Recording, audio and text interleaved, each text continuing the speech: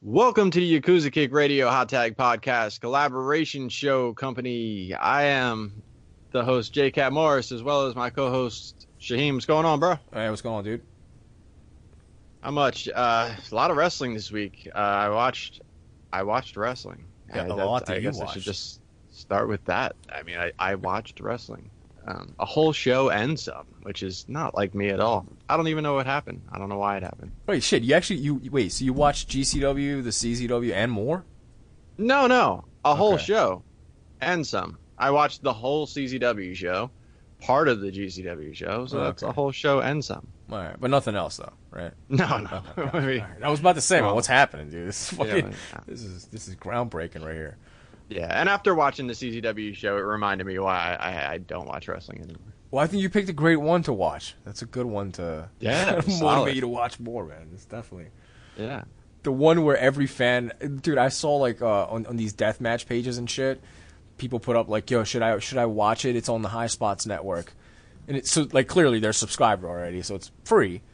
And every single person is just like, "No," just no explanation either. It's just no, just don't. I was there live. Just don't do it, dude. It's fine. It's like the most depressing fucking thing you want out of your crowd walking out of your show. It's just like, yeah, dude, just don't watch it. Don't watch it, man. Save your time. You don't want to watch that shit. But so good one to pick to start watching wrestling again, man. Absolutely. No, please don't think that I've now started watching wrestling again. This was just like an impulse, and I acted on it, and I regretted it. So that'll put me right back where I was. Giving false hope to people. Yeah, that's right. Yeah. But all right, let's talk about the Jimmy Lloyd birthday bash deal. Yeah, I was at the show. So you went to some form of anarchy rally over the weekend. I was telling you this. It's complete extremes. You know, it's just like the Howl Center was fucking just bloodbath central, just fucking death match after death match, and this one seemed to be like party central. You know what I mean? Like it was the same kind of party environment that you would have at Howl, except just in a way smaller area. So it's Right. like a crowd. You know what I mean? It's not people just chilling at their cars. It's like a mosh pit. You know what I mean? There's a difference. And it was a good time, and honestly, it was probably the most fun. I can't say it's the best show I've seen, but it was probably the most fun I've had, and that's probably because I was like damn near blacked out drunk. So that explains a lot. But That's a good business plan. Yeah, Let's just get your fans fucking annihilated, and then whatever you do, I mean, they're not even gonna remember it, let alone. yeah. No, I mean it was a good fucking show. I went back and watched it, but no, it was a great show, man. But outside of it, like there was obviously grilling and stuff going on, and the thing I like about it, man, it's like you don't see wrestlers really hanging out in the CCW parking lot anymore. You know what I mean? Like you might see Right. Joey go to his parking space and just get a beer out of the trunk or whatever, but they're not like coming to fucking crowds and hanging out with the dudes. You know, at GCW you still get that. Like it was a party. You know, like Homicide's fucking blasted, dude. Like, this dude's like fucking talking shit. Like, no, fuck you, Chico. Like he's fucking like just blasted, man. It's hilarious. To be fair to the CCW thing, though, like for the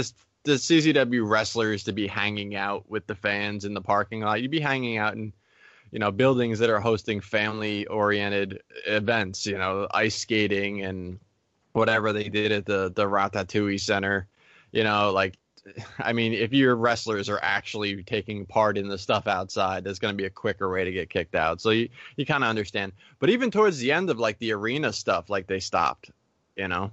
Yeah. I think, I mean, well, they still party on the side of the well, they used to, I shouldn't say they still do. On the side of the Voorhees Center, like where the locker rooms and shit are, you know, that's kind of like the blocked off section for like wrestlers. I mean, you'll catch like some of the fans, like, you know, they'll go and like smoke a blunt with the guy or something.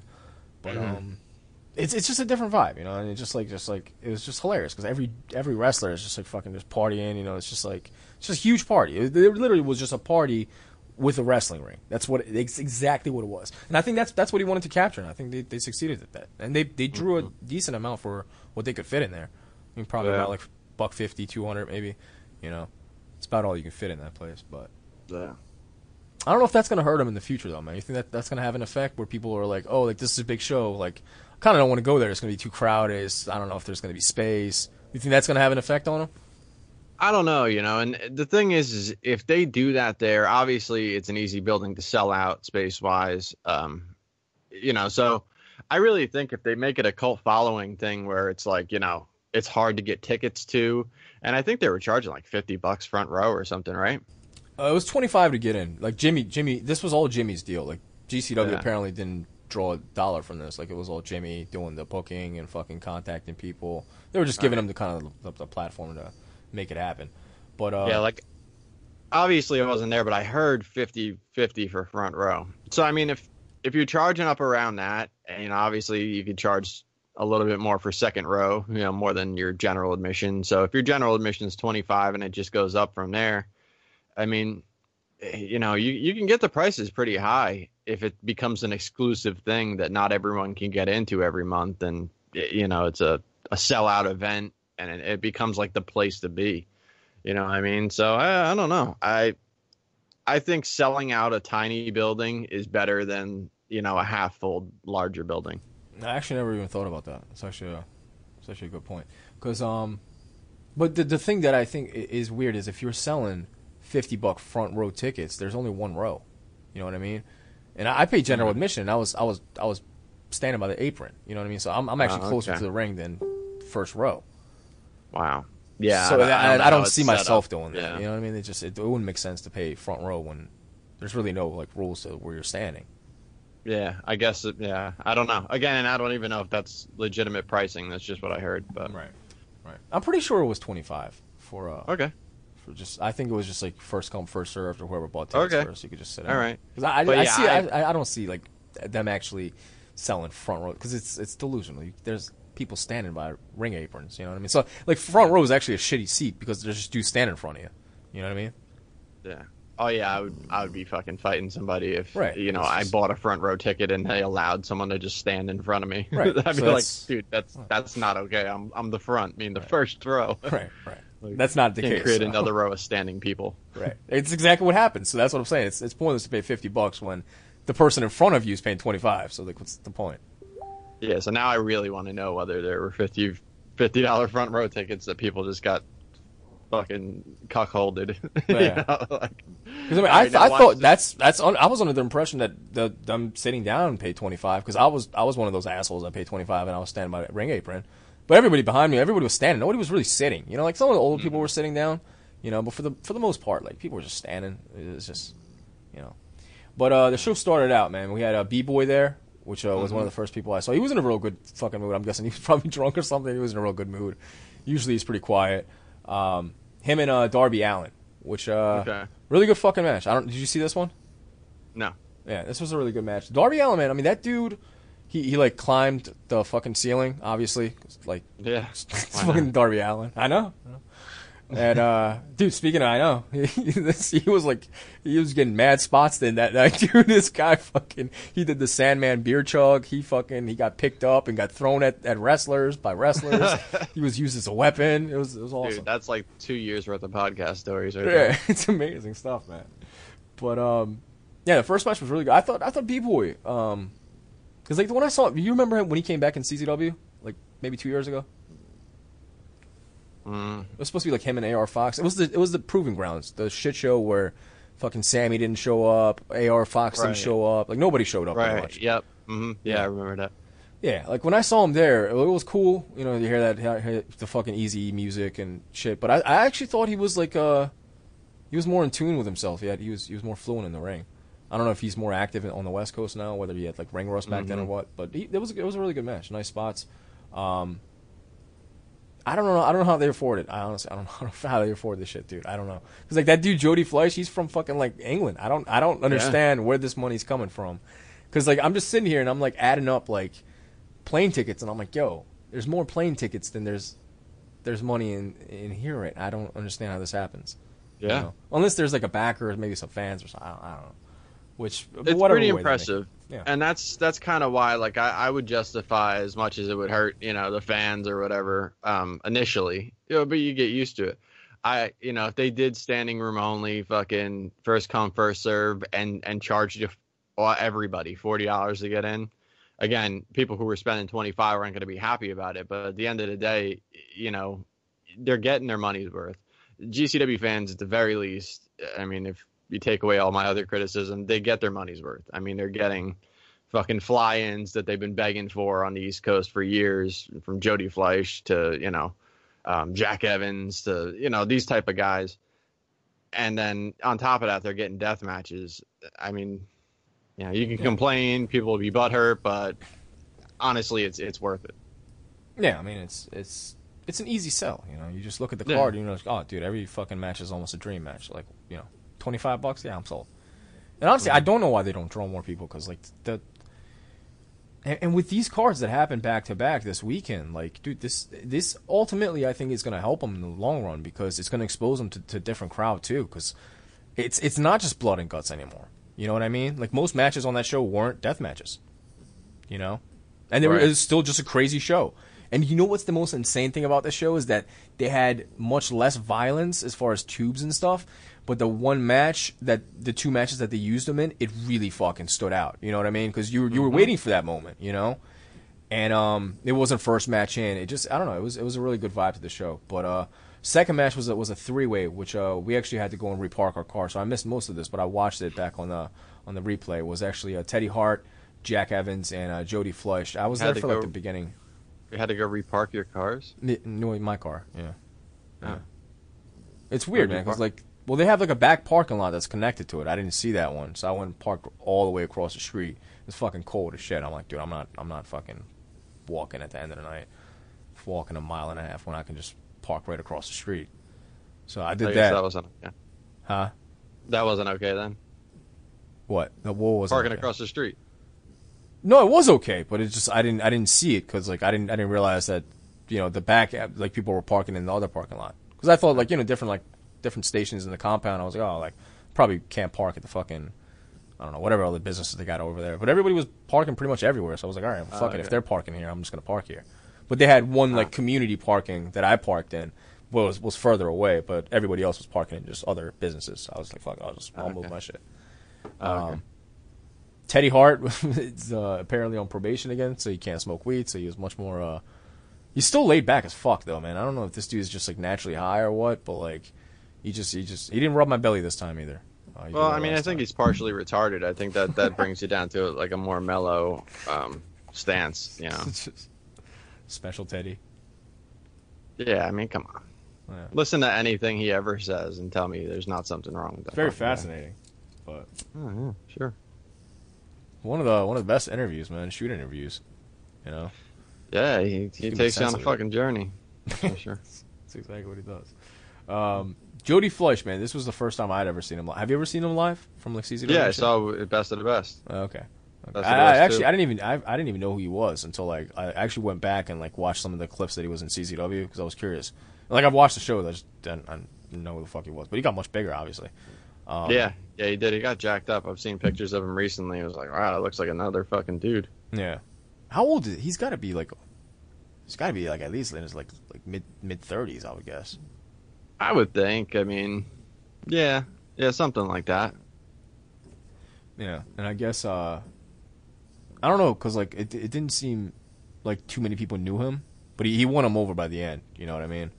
Sure. Because he was like hanging out in the parking lot, and it was kind of like awkward because like nobody really said much to him. And I'm like, yo, they flew this dude in. Like, this is crazy. This dude came from fucking England. Yeah. And that was that. But the next match that I fucking dug a lot was I guess Abyss didn't show up. Yeah, I saw that. Yeah, Abyss didn't show up. I guess he had a family emergency or something, which like old indie days. This is like the big guy on the car, TNA guy doesn't show up. Oh, family emergency. Okay. Yeah. All right. I don't know if this match is cursed or what, man, but like the last time Abyss and Tremont was supposed to happen, Tremont almost died, so that didn't happen. This time something happened with Abyss, so I don't know. I'm not interested in this match enough to like really give a shit if it happens either way. Like if it happens, I'll watch it, but I don't really care either way. So what they did is they brought in Schlack and Dan O'Hare, and Schlack and Dan O'Hare went against Cannonball and fucking Tremont, and This match was not nearly as violent as what you see in How, but it was just as fun, if not more fun, because it meant so much. Because you knew that was like one of the only times we were going to get light tubes that night, and the people wanted death matches. You know what I mean? Mm-hmm. So they fucking marked out for the simplest light tube spots. And the compound is so small that, man, when they fucking break light tubes, dude, like there was that one shard of glass that was fucking huge, like half a light tube goes flying, and I'm like, yeah, it's right next to me, you know. And I don't know, because like I told you, I was pretty fucking twisted by the end. I don't know if you could see this, but I got a huge like cut on my head. I'm like, can you see this? Nah, it's too bright. Yeah, but the camera's got like. Yeah, I don't know if I had my hat off at any point, and like I got showered in glass plenty of times, so I don't really know. But I don't know if I like cut myself shaving or I got cut over here. Yeah, it is fucking bright. See it? Yeah, there you go. Yeah, I see the little neck, yeah. Yeah, so I don't know. But yeah, it's another one of those scratches, man. You gotta watch that shit. They'll, well, this is actually like a scratch, so they can actually say this is, I didn't need stitches. Take your cuts, motherfucker. Yeah, man. Just go to deathmatch shows and join the fucking bloodbath. Why wouldn't you, right? It's part of it. Gotta love it. Cannonball, man. He, I mean, I know him and DJ don't get along. I don't know. Do you know about that? Him and DJ apparently have like... Yeah. Yeah. Because like when I talked to, I don't know if it's the last interview or the one before, he said he wouldn't use Cannonball again, and Cannonball started like a fuck DJ chant, which of course got over because sure, it's that crowd. And the one light tube spot that I really, and I don't know, man, Schlack. I think the last few matches I've seen him, I don't know if he's like not focused or what, man, but he was pretty sloppy last night, man, or 2 nights ago. Yeah, he was pretty fucking sloppy. He tried to pick up like there's 3 spots in a row that he botched. Which I was like, oh, dude, that's because he tried to like press slam Cannonball, couldn't do it. Then he tried to suplex him and couldn't really get it up, and then pause, and then he did the light tube, he clothesline, and the light tube didn't break, and then he just smashed it over his back. But like back to back to back, it was just like, oh, like I don't know. Have you noticed any kind of like issues? Like, cause I never really noticed that before. I thought he was like solid as fuck before. And the match with Marcus Crane and him, which they both admitted that it was a train wreck. And then this is the next one that I saw, and it wasn't sloppy for the most part. It was just like those 3 spots in a row, which I don't know if like the first one threw him off and just like self confidence went down, or if he just couldn't pick up Cannonball. I don't know what the case was, but well, I don't really have much to base it on, seeing as I don't watch wrestling. But yeah, I don't know. I mean, I'm not going to go out there and just say, like, yo, dude's, he's fucking crazy solid in the ring and this and that. I've always defended as far as, DJ calling him green and stuff, because there's really only so technically sound you need to be as a deathmatch wrestler. And for the most part, I think Schlack has hit that shit, hit that mark without a problem. Here and there, they're a little bit off, a little bit sloppy. And, there's some that are more crisp than others. It's not across the board the same thing. But, I've seen people that are way, way more reckless than Schlack. But again, I guess he has his off matches and stuff. I don't know. He seems to be dating Maria Manic now. Just completely off topic, but yeah. That's random as fuck. Yeah. what a random couple. Jesus Christ. I've seen a ton of like early morning pictures, like way early, like what? Like they're not hanging out in the middle of the day type shit. Mind fucking blown, man. My mind is blown right now. That is the oddest maybe couple. She's got his game all twisted and shit. I don't know, but yeah, it was crazy because they had that death match where Maria F5'd them and shit. And I don't know if that like won his heart over, but the next thing you know, I saw all these Instagram, Snapchat pictures, all like eating breakfast and shit together. Right. That's weird. I never in the crib. I haven't seen those. I know she's probably gonna get signed pretty soon. They just brought her up to Florida. Yeah, she had a tryout. Yeah, her and I think Penelope. Her and Penelope are like no doubt about it. I think they'll both be up there. And, sure. Oh, you think that's gonna help Joey at all? No. No. No. Maybe one day. I think eventually it'll happen. But I don't know. I wonder if it's sure. I mean, he works hard. He just doesn't look like an athlete at all. You know what I mean? She does. I mean, Maria clearly does. I mean, she's jacked. Right. I don't even know if they give a shit about that anymore, though, dude. Look at Chris Hero. Chris Hero's Yeah, shit. I almost think Chris Hero's like a fucking, just like a slap to the indies. Like, Yeah, hey, you guys are making a bunch shit, of money man. off of him. We'll re-sign him just so you guys are fucked. Yeah. You know, because they don't even use him like television-wise, really. You know, like they've done those NXT shows and they've kind of left him on like the dark side of it. Right. Yeah, he's kind of like the guy that they put in with the new guy just to get him over and kind of just take the pin. He's not really like, he's not going to be like NXT champion or anything, I don't think. Well, he was at one point. Well, you know, I early guess on. I don't know. I guess maybe Early on. Was he? I wasn't watching. Yeah, like not since he's been re-signed. Right, I mean, right. like First time early around. on. Right. You know, before like the indie wave really hit. And honestly, like since he's been re-signed, other people have been signed and fucking showed up on TV and showed up on, you know, the high end of NXT and like debuted on Raw and fucking really like they've kind of just left them like, okay, you know, you're part of our company. Indies can't use you, but well, you know, they found a spot for him, but it's definitely not Spotlight. So I don't know if Hero's a good example. I mean, you know, you get your examples of like, you know, Steen and stuff like that. But I mean, you look at his charisma and you look at what he brings to the table, you know, as far as that and heel persona and stuff like that. I think it's way different. Yeah. But back to the GCW deal. Cannonball and Matt Tremont won the match, and Dan O'Hare did like a Macho Man elbow with one of those wrapped up in barbed wire chickens for Hogan and gave him a shout out, which I thought was a nice touch. They won the match, and Tremont cut a promo basically saying, you know, he's going to be away from GCW for a while. Which, yeah, he said that shit last month. Yeah, but this was technically quote unquote not a GCW match. Like I don't really get that. I don't understand because they were saying like this is just a Jimmy show. This is not GCW. You know, it's technically not, but I think with the overall success of the show, they're going to label it on their GCW. It'd be stupid not to, you know. It's weird because the fans still chanted GCW like a motherfucker all night. Yeah. So. Yeah, and I think okay. it was a GCW show, but yeah, he said when he comes back, it's definitely going to be worth a while. So I'm guessing they have somebody big lined up for him for his like return officially to like GCW, which I'm guessing is probably going to be Tournament of Survival, even if it's like a non-tournament match, you know. Well, it's got to be non-tournament, right? Didn't he stop doing tournaments? Right. So I'm guessing they'll probably do something non-tournament, similar to what he did with like Madman Pondo, you know, in CZW at the last one, you know. Yeah. So we'll see what happens with that. But Cannonball, man, I think he's definitely stepped it up a lot, man. I'm really liking Cannonball. I never like disliked him or anything, but I wasn't like a huge fan. I think I dig him. Well, he gained back all the weight he ever lost. He did. And so he's right up your alley now because you love fat bleeders. So true. like, that's a fact. if he was offending you with weight loss, he's fucking made up for that 100%. That is actually a fact. That's a fact. Yeah. He's a great dude, though. It's factual information that you're exposing right here. Yeah, he's a great dude. Yeah, but we had one more death match, which was Ciclope and Miedo Extremo.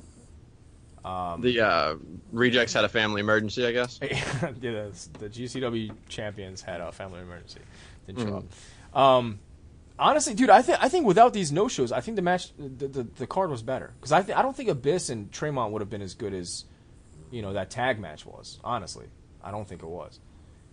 Yeah, I mean, if the original plan was to not have Schlack on the card, I don't know. That's a better thing. Yeah, it wasn't. Yeah, maybe he was supposed to do something else. I'm not sure, but I think overall it worked well, and I think honestly, Ciclope and Miedo, since they know each other so well, they could put on a better performance than going against the Rejects, or if just as good at least. You know what I mean? Because the match was awesome, you know, and they had, you know, razor boards, of course, at the compound.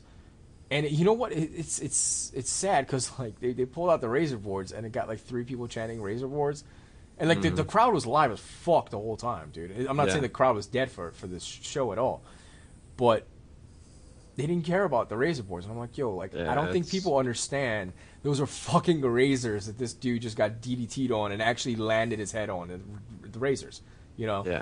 Yeah, I saw this match actually. It was a crazy match. Yeah, that's the thing. Like, there's 2 parts of that. There's one part where the crowd's desensitized a little bit. You guys are giving them, you know, 5-6 death matches a show.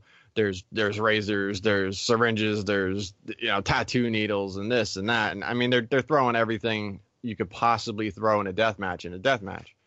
And when you do that on a regular basis, some of those things stand alone just lose their sting. The other thing is you're letting their fans get annihilated. So, when they're really fucked up, everything's not going to stand out as much, I think it adds to the show a lot, though, also. I think the fans were louder, definitely, because they were fucked up. Oh, it'll bring volume. It'll definitely bring volume, but they might not notice, like, the intricacies of something or, like, specific small details because they're just kind of fucking blasted. I can see it. Yeah. They're just shouting for random shit. Like you said, you kind of had to go back and watch the show. Yeah. No, I remember everything from the show. That's not why I went back and watched the show. I went back and watched the show because I had missed the three-way. Okay. And not all of the three. I missed a portion of it. But I think this was probably the better death match of the two. They used this one glass spot outside, which I think I was wearing my hat, so if I wasn't, that explains this one. But like it was like a pane of glass, and he kind of did like a swanton over, and he missed them and just kind of landed right through it. But razor boards, ironically enough, nobody cared about that. But Cyclope, man, that dude is fucking over with the GCW crowd, and well deserved, because that dude, he's had probably the best matches. Like the most underrated matches on every card, because like him and Eric Ryan, insane shit.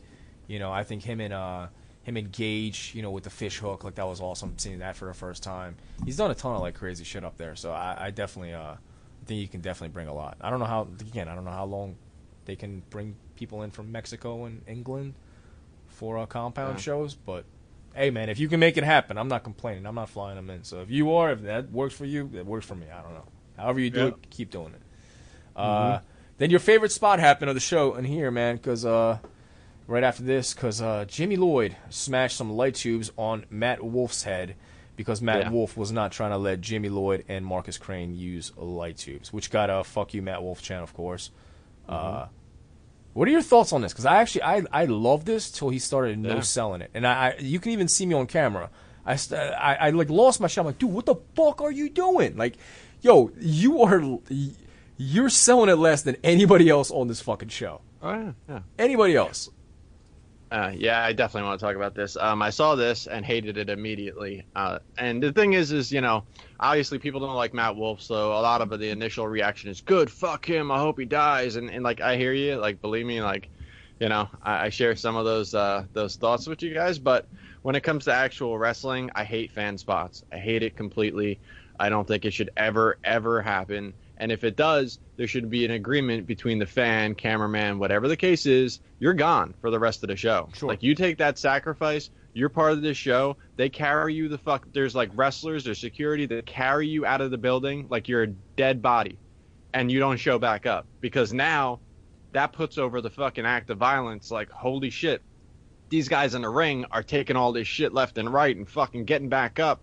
Your average person dies when that happens. Right. That's what the fuck makes sense to me. Like, this fucking asshole took the shit first off. I mean, before he goes online and starts talking about, I'm a fucking badass. Like, he had a fucking hat on and a fucking sweatshirt, and he tucked his head and threw his arm up. And, believe me, like, that's not hardcore. Right. And, it's like the Ultimate Warrior coming in with the Jerry Lawler deal where he had the fucking hat on and they smashed glass over his head. It's like, oh, dude, that defeated the whole purpose of the spot.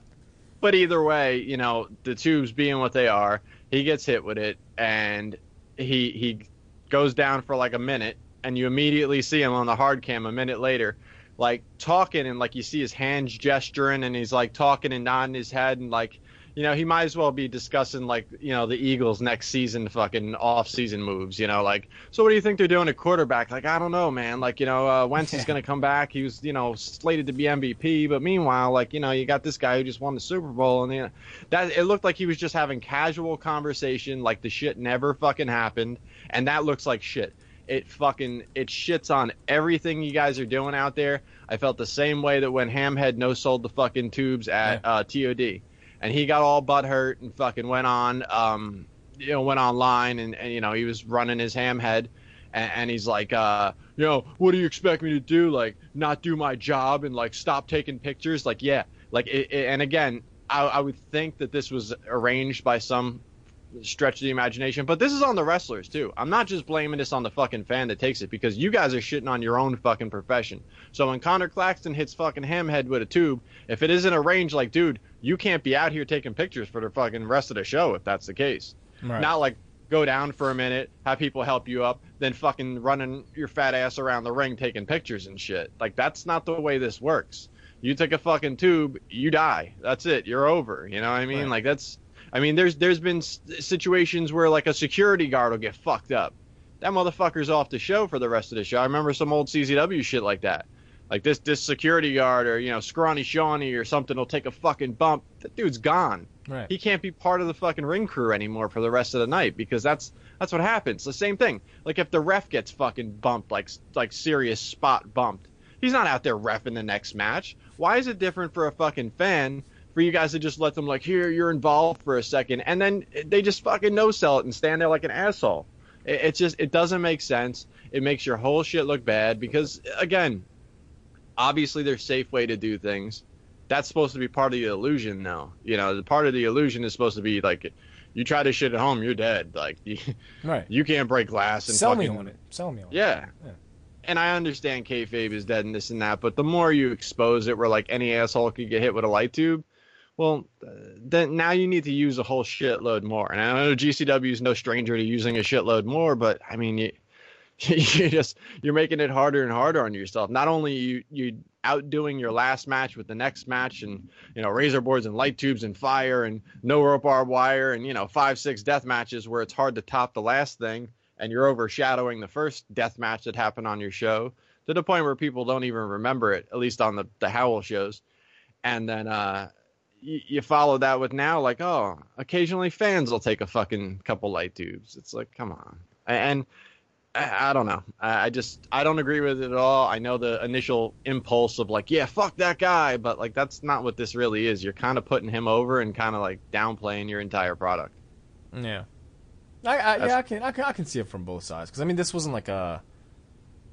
Again, you know those shows that they do, kind of like the Janela Spring Break show, where it's like, oh, like, kayfabe's dead for this show, like, we're just having fun. They were trying to kind of go with the same vibe for this show. I'm not saying right or wrong, but I'm saying that's kind of like what they were going for. And I feel like at those shows, they just don't give a fuck. Like, everything's, you know, they have wrestlers that are wrestling each other, fucking drinking beers right outside before their match. So.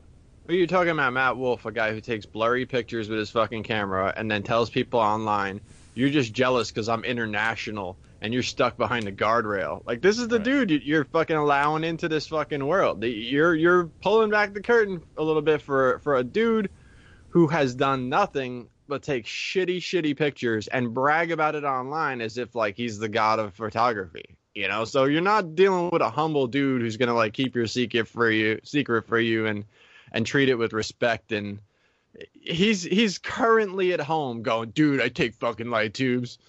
He's like telling people who don't watch wrestling right now, like, yeah, little busted up this weekend, man. I took fucking 3 light tubes to the head.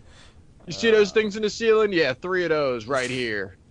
Like, I mean, it is what it is. Again, like, you know, I criticize this stuff. I personally don't give a fuck what you do to the business because I barely watch it anymore. But that's just my personal opinion on, you know, how it looks overall to a fan who's, you know, I mean, supposed to respect what they're watching to a certain extent. Right. I think what was the funniest thing to me is, like, when I told him why is he not selling it, right? Because he got up right away. Yeah. And I'm like, dude, why the fuck are you not selling this shit? And this dude proceeds to come over to me and he's like, oh, no. And then he, like, tries to, like, start picking out glass out of his, like hair and shit. No, dude, it actually hurt. Like, I'm like, dude, are you fucking trying to sell it to me now? Like, what is wrong with you? Do you think I'm fucking retarded or something? Like, what is wrong with you, man? Fuck away from me. What's wrong with you? He'll sell it individually to each person who doubts that it hurt when they saw him casually conversating as if it wasn't shit. Right. Oh, no, you don't understand. I went through 8 weeks of fucking, you know, post-traumatic therapy because of that. Like, I know it looked like it didn't hurt. However, you know, I'm still recovering as we speak. Yeah. This is ridiculous. That's why I don't agree with it. By the way, I forgot the one spot, which I'm sure you've seen this since you watched the match, but what's Ciclope and Miedo, where he did the he set his knee on fire. Yeah. Yeah, and he kind of did, like, the Danny O'Brien knee, the running knee, and he took his knee what do you call those things? Not knee brace. the fucking knee pad. He took the knee pad off, and it was set on fire. He just threw it, and it actually literally almost landed outside of the ring. It landed right on the edge of the apron. And mind you, the first row is like 3 feet away from the apron. And not one dickhead gets up and puts the shit out. It's just, like, the ring is about to get set on fire. Like, what the fuck is wrong with? And then you saw, like, Jimmy, like, run up, and Jimmy slides on the chairs, and he takes a fight. He busts his ass almost. And then Lauderdale runs over there with the water, and he's, like, Lauderdale's, like, flipping out, because, you know, like, he has, like, a temper and shit. The dude starts fucking, like, he starts flipping out. What the fuck is wrong with you people? Like, what is wrong with you? You know, with all the fucking, like, fans that quote-unquote sweep the ring and all that shit. I guess it's, like, their responsibility to do that or whatever. But not one dickhead that apparently sweeps up, you know, the ring or works for the company or anything, or even a regular fan that was sitting ringside that was just like, oh, I have some water. I should probably put this shit out, you know? Not one person. So, genius. It was fucking good. This was actually a good fire spot. I haven't seen a good fire spot in a long time. This was good. Because his knee was legit on fucking fire. Contact. It wasn't a botch. Like, it looked good. I liked it. Yeah. Yeah. Marcus Crane and Jimmy Lloyd. Marcus Crane lost to Jimmy Lloyd. It's his birthday, of course. You knew that was coming. Did not see that happen. Light tubes again. A couple light tubes here and there. Nothing like that insane. But I guess you know what? There was 4 matches that used light tubes on this show, but it seemed a lot less compared to how. You know what I mean? It wasn't 50 light tubes in each match. It was a handful here and there. Right. You know? Right. It's way less severe because I mean the amount that they were using and how it was like the finals of a death match every fucking match. Right. Yeah. It was a deathmatch tournament without it being a tournament every single month. Like every single match was just like crazy. Which I'm happy I got to live that. It was fun for us, but like I'm glad they're taking this break because I think it's gonna be refreshing when you kind of go back to like a show like that. Like at TOS, that's probably going to be their next show where it's like where they go all out, and it won't be like oh we just saw that last month, And I mean. You're saying taking a break while you're still watching shows with light tubes and fucking burning kneecaps, so right. Well, yeah. It's like a pretty fucking luxurious break for you guys. Right, yeah. Like we're just not seeing bird spikes and chainsaws and fucking, hand saws and roof bumps through wood fucking chippers.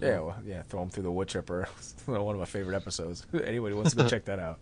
But yeah, man, it was good shit. I think. Did you see this match with Jimmy and?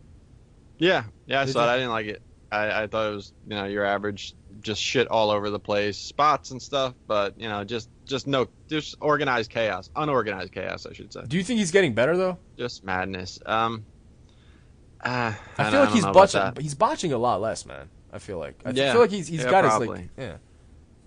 It's just, there's still just, even if, like, the spots aren't botched, there's just no structure to his shit. Right. If it's one thing if he's got someone to actually like lead him through the match. Not taking anything away from Marcus Crane, but I think Crane's just down for whatever train wreck he gets into.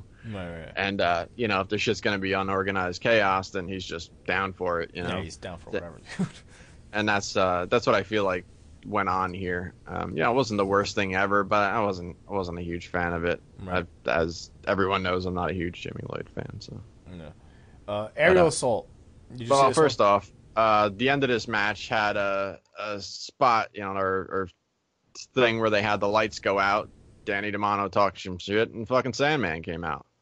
Oh yeah, how could I not mention that? I guess huge fucking pop. I was never ever a Sandman fan, ever, not for a day, but I like this a lot. I think this is a great thing. I hate when indies, these days especially.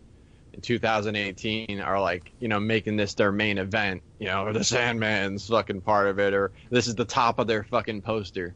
Unadvertised surprise where this fucking guy that pops the entire building through the roof, I think is awesome. I mean, GCW is just following the old school blueprint of CZW and then adding a bunch more death matches.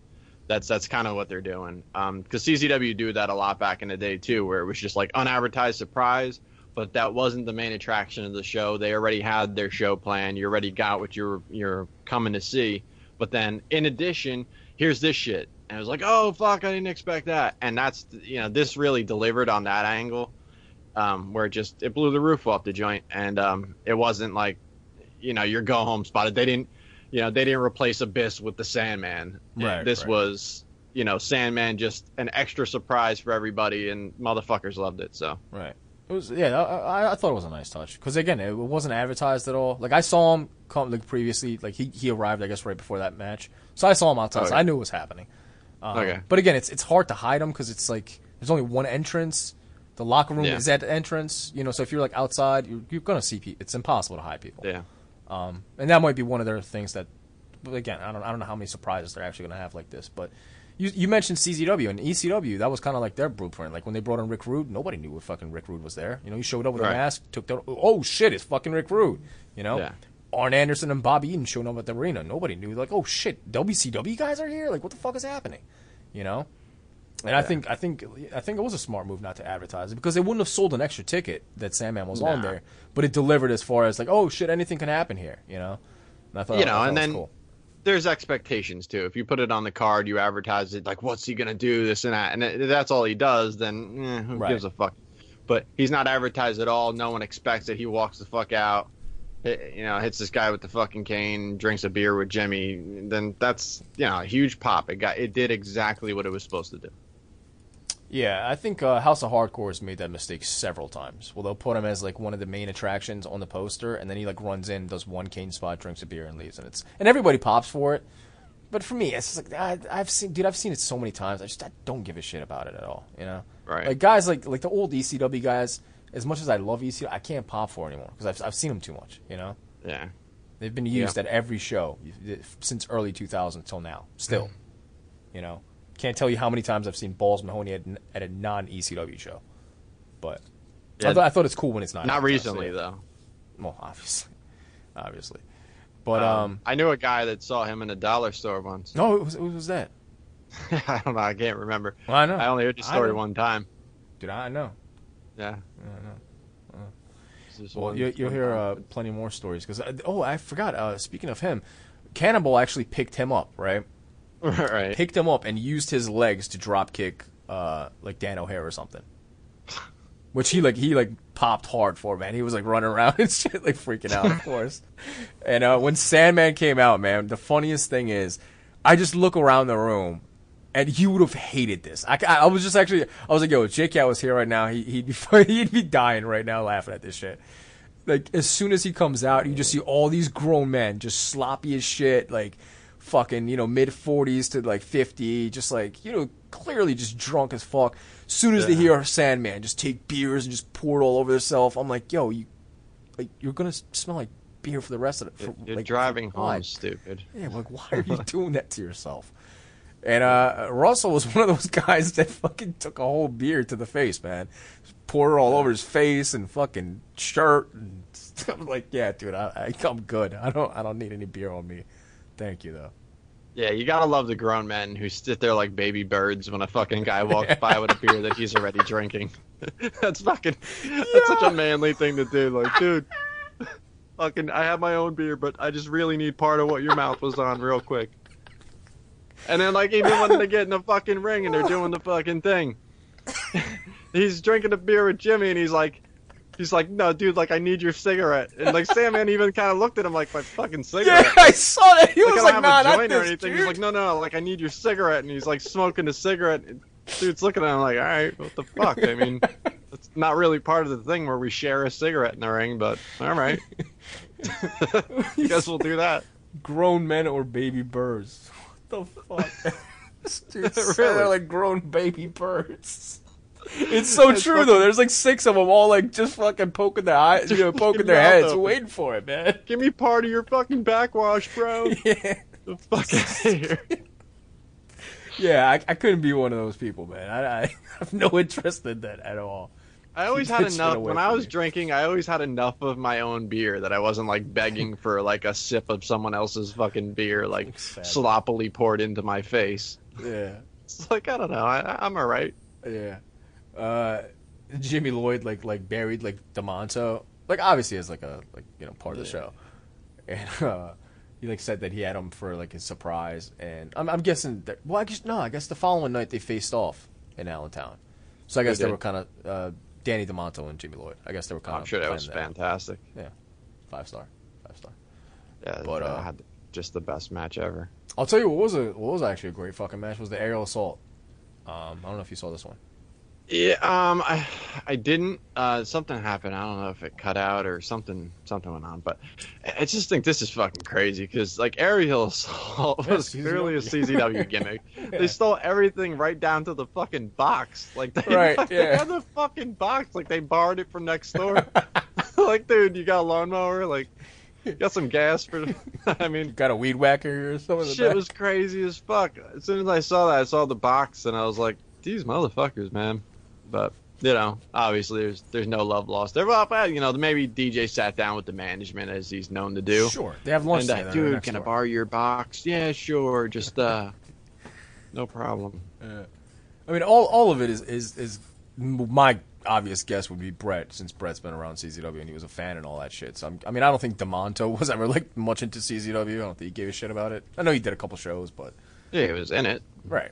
Well, yeah, he did, like, TODA once, and he did a couple shows here and there. But he wasn't, like, a big CZW guy or anything. But, I mean, he had I want to say roughly a year or so. I think he was tag champ with Dahmer. Oh, was he? I don't even remember that. Yeah. I want to say so. I don't even remember that shit. Yeah, I've seen him a couple times in CZW, and then the TOD that he did. But I don't remember much. That's some matches with Pinky. Yeah, I've seen that one. Yeah, I think. Yeah, I don't remember much other than that. But I mean, I'm guessing the main influence as far as the CZW ideas is probably Brett, though. I don't think it's like DeMonto, like, oh, we should do aerial assault. I'm pretty sure it's Brett. Yeah, I mean, whatever.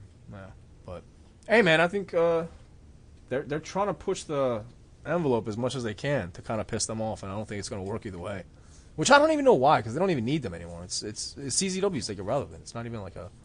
Yeah, I don't understand. Like, yeah, why do like complete anarchy in a building next door, where you really don't want people fucking with you, and then just keep pushing their buttons while you're in there. Just do your shit. Yeah. You know? Hey, man, I'm not complaining, man. It's a fun time for the fans. I don't give a shit about who's the politics behind it. You guys deal with that shit yourself. Yeah, I guess. But the aerial assault, man, was Unbreakable Andy, Tony Deppen, Jason Cade. You know who he is? Jason Kincaid, whatever. He's a Ring of Honor guy. Big ass beard. He kind of looks like a fucking skinny Hanson. Okay. Yeah. No, I wasn't too familiar with him, but I've seen him at Ring of Honor. And Colby Carino, Steve Carino's son. Eli Everfly, another California guy. I don't know how he flies here every month. And Matt Travis. Mark Quinn wasn't there, so. Eli Everfly probably travels in someone's luggage.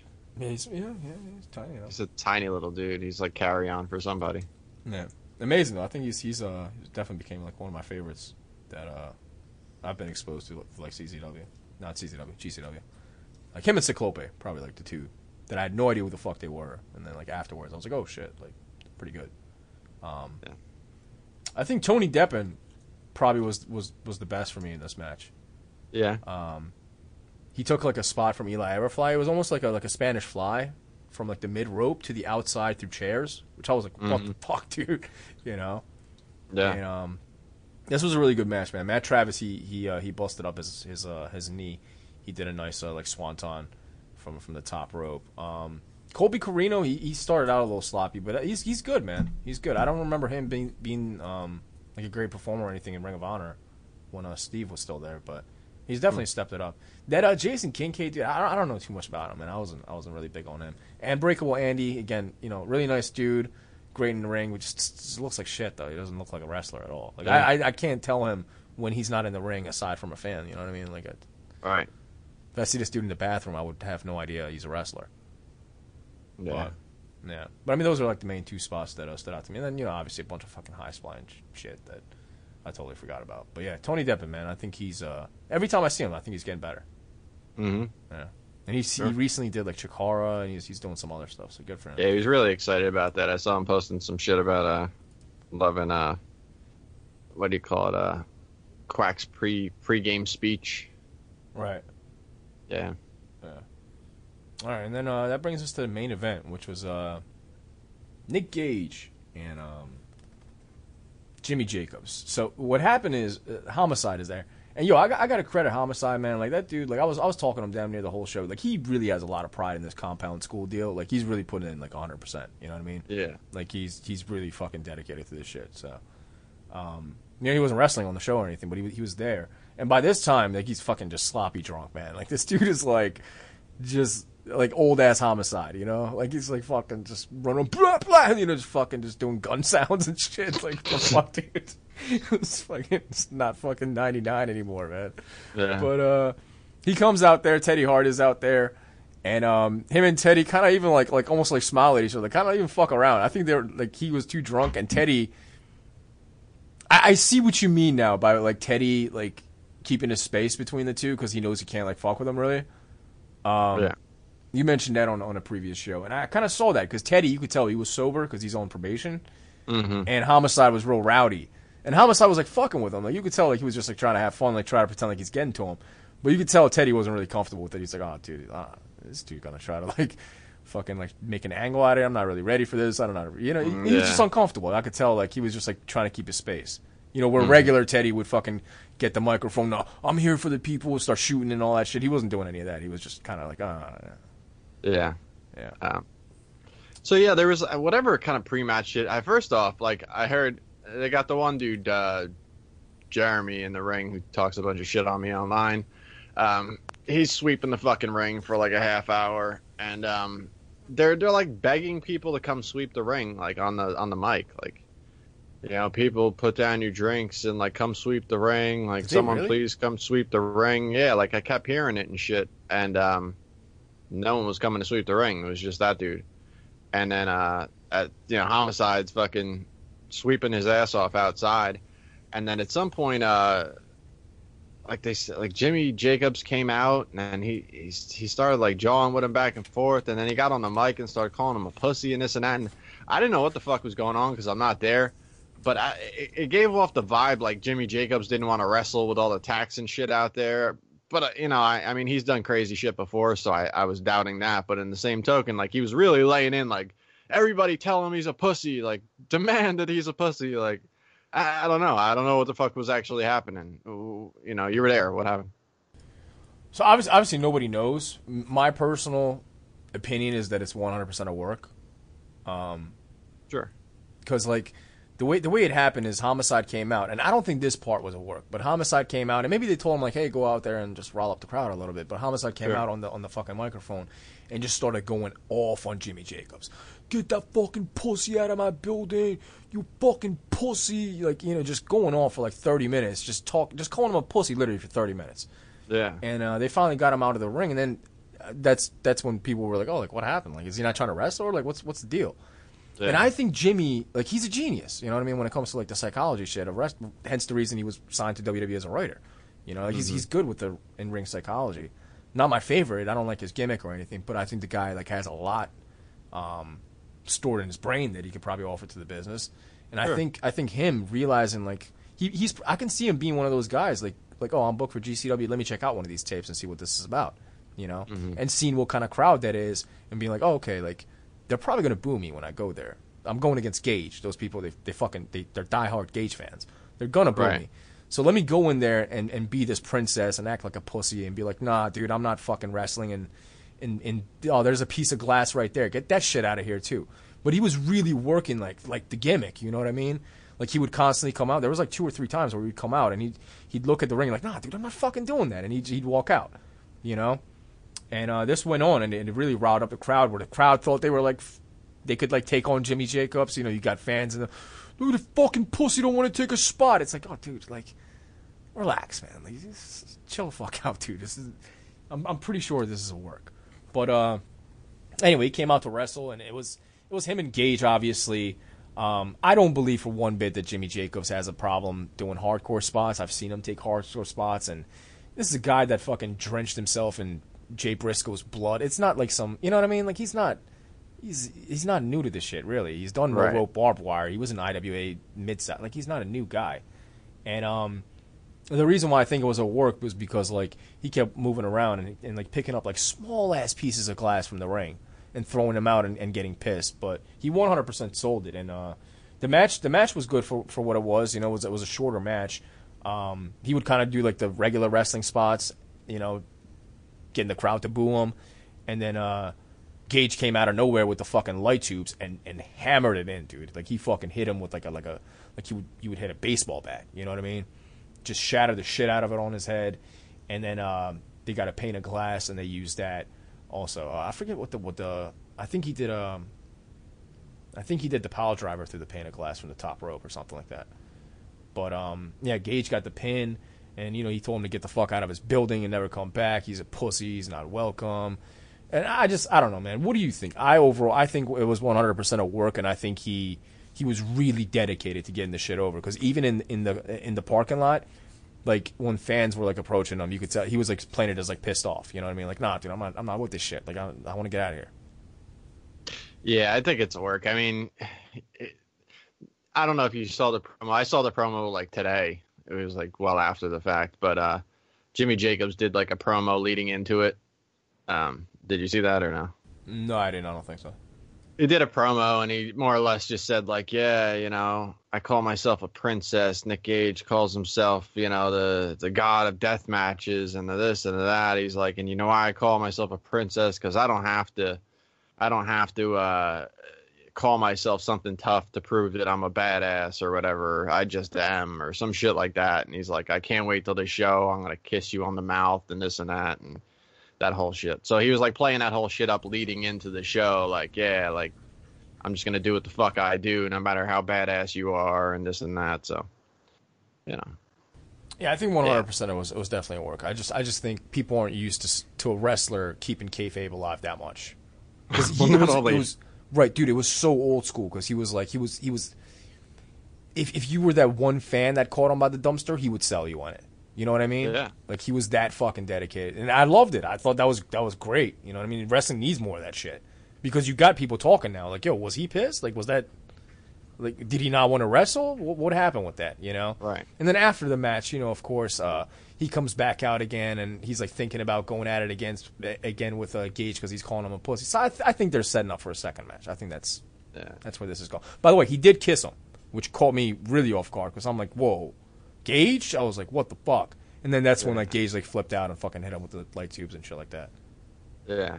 Yeah, he posted like a picture with his eye like bloody and stuff, and it said "Do not kiss Nick Gage." Right. But yeah, I mean, I think to me it sounds like 100% of work, and I think the other thing that's startling to people and why it's like, oh shit, what was that? Is because for the most part, the rest of GCW has no angle, no storyline, no rhyme, no reason, no any fucking thing.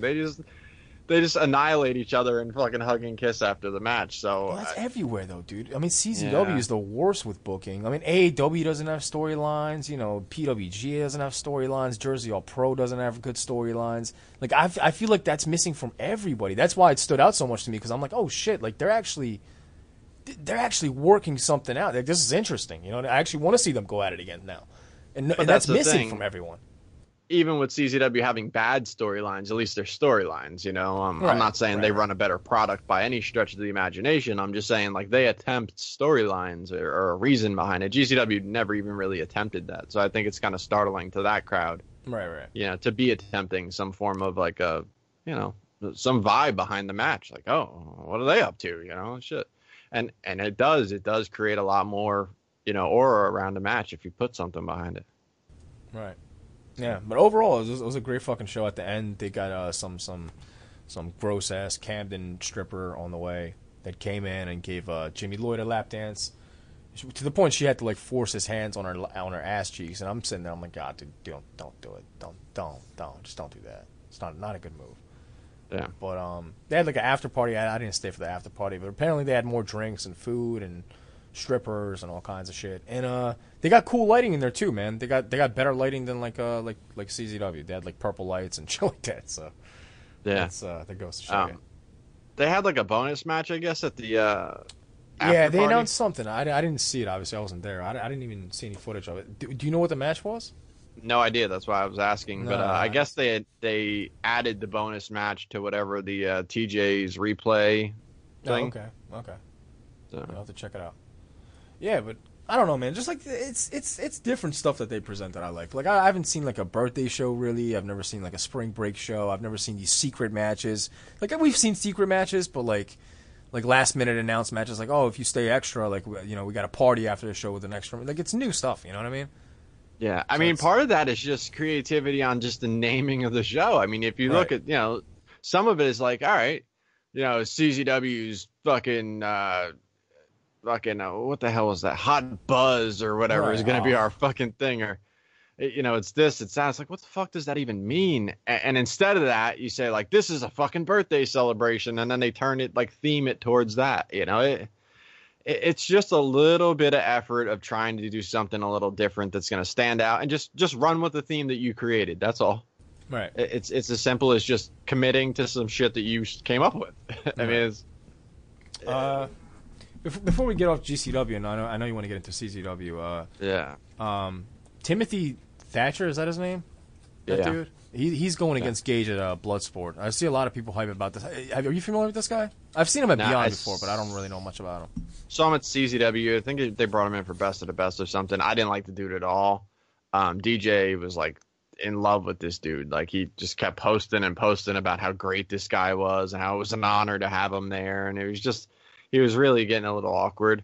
And then, he didn't book him a lot after that. I don't know if the dude stopped returning his calls after he got weird online, but I don't know. He's kind of boring to me. I mean, he's a big ass dude, and you know, I'm sure they'll make something out of it, especially with Gage's style.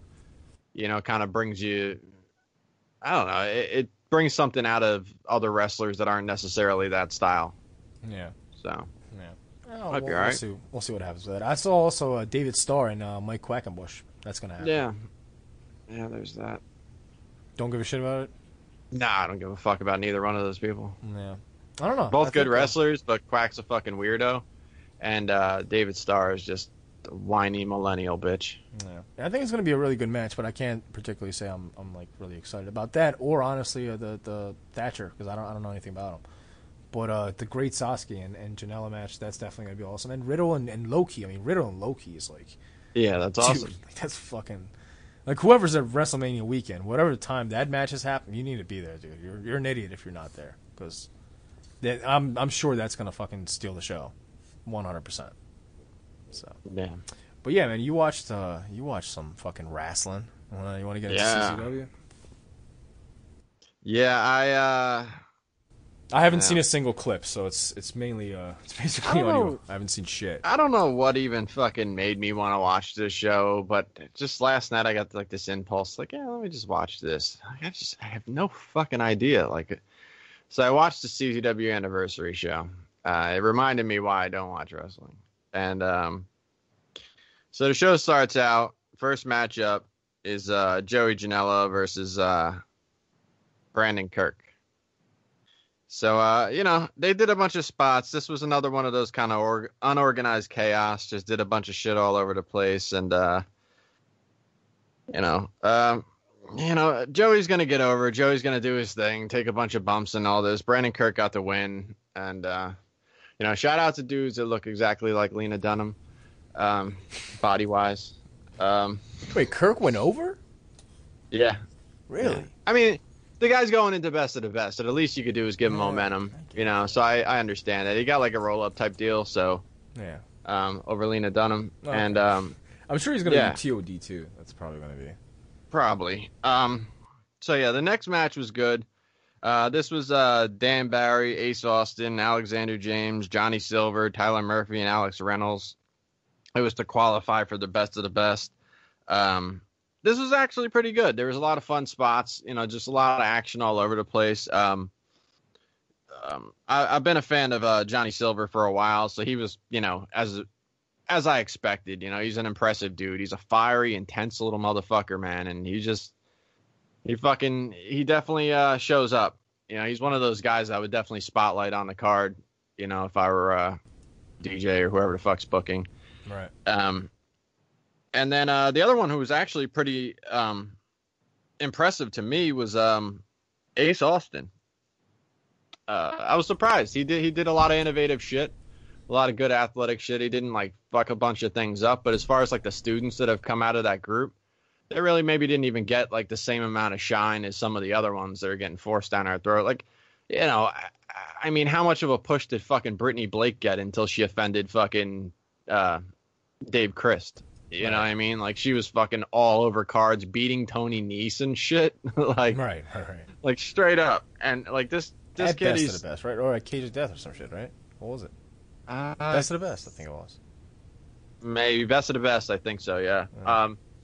So, yeah, I mean, but this kid, yeah, he's talented. He's definitely got a lot of athletic ability, and he did some cool shit in this match. Yeah, he's bulked up a lot, too, looks like. Yeah.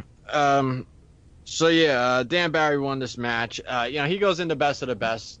Although, I don't think this Best of the Best looks good by any stretch of the imagination, especially after DJ saying, it's going to be the best of the best ever, you know, and it's like, dude, the last year was a super card. Also, the only Best of the Best that I haven't watched. I don't know, maybe partially in protest because they fucking took it away from the home crowd, and then partially just because I fucking really stopped watching wrestling for the most part. So me skipping a show isn't like strange anymore. But you know, Best of the Best was one of my fucking things, and yeah, I just didn't fucking watch last year's. But that card is crazy stacked last year, so you can't book it this way and be like, yeah, it's gonna be the best one ever. It's like, you better stop booking it the way you're booking it. Who's on the fucking thing? It's Brandon Kirk. Yeah. Who's the first announcement, which is just very strange. It's one of those guys, if you want to throw on Best of the Best because you think he'll show up and he'll steal the show or he'll impress people, fine, do it, but don't be like the first announcement as if that's going to sell tickets. That's fucking crazy. David Starr, which understandable. You know, he's a talented dude. Dan Barry. Yeah. Dan Barry I get because I think he said he's retiring after this year. Like, this is his last year wrestling. So I understand completely. He's a great worker. So, you know, to put him in, all right. And then who the fuck's the other guy? Nobody knows. I said it like an hour ago, and I fucking forget already. He's that guy that is with Gacy. That his gimmick is like, oh, who is that guy? Is that the guy? Maybe. Who is that guy? I don't. Oh, yeah, I know who you're talking about now. I don't know. His gimmick was, who the fuck is that guy? The crowd is asking who's that guy. The announcer doesn't know. The fucking commentators don't know who this guy is. It's like, all right, well, way to fucking spotlight this guy that probably paid a bunch of money to go to CZW Dojo. Yeah, I got it. This guy's Kurt Stallion. So, again, like, CZW just books like a random-ass dude that nobody's really heard of. I mean, I'm sure people who watch more wrestling than me, which is not hard to do, might know who he is, but, you know, by general consensus, like, a bunch of people I asked are like, I have no fucking idea. So I would think, you know, with this type of time, you know, ahead of you, why not bring him in for one show, have him throw out all his shit, put him in a match that's going to spotlight him, and then go, hey, you like this fuck? That's how CZW used to be. They'd bring a fucking guy in, they'd fucking show his shit, and then after the match, be like, you fans like this motherfucker? You want him in Best of the Best? You know, and then you'd get that type of thing where the fans are getting what they want rather than just like, I don't know, we'll see how this guy is. And then in Best of the Best, you know, it's all on him to impress and act like he belongs there. So I don't know. Not my favorite way for them to just throw people in it. Yeah. Yeah, I won't be there, and you probably won't be there. No, definitely not. Absolutely not. So that was that. Next up was the Feinstein and Cologne match. This wasn't bad. It just really didn't stand out. You know, dude, I think it's worth mentioning. This is the fucking anniversary show too. This is not just like some random fucking show. This is the anniversary show. Yeah. And there's like, I talked to people that went to the show, like Kevin Scally. Even Robin, you know, she's pretty easy to please at shows with wrestling. She was like, "Yo, the show was shit. I wouldn't watch it." That's bad, dude. I heard Cookie Guy wasn't there. Yeah, I don't know. It was just so averagely booked. Like, when you looked at this card, and we'll get to the fucking Rumble or Battle Royal, it's so averagely booked, so much just Dojo Wars shit all over it. And it really showed, like, the future of this company and the direction of this company is using their fucking low-priced talent from their Dojo War shows and then just forcing it on people. That's seemingly what the fuck they're doing. There's no rhyme or reason for anything. They're just throwing shit together. it's fucking crazy. It's absolutely crazy. But so yeah, that match happened. Wasn't bad. Just really didn't stand out.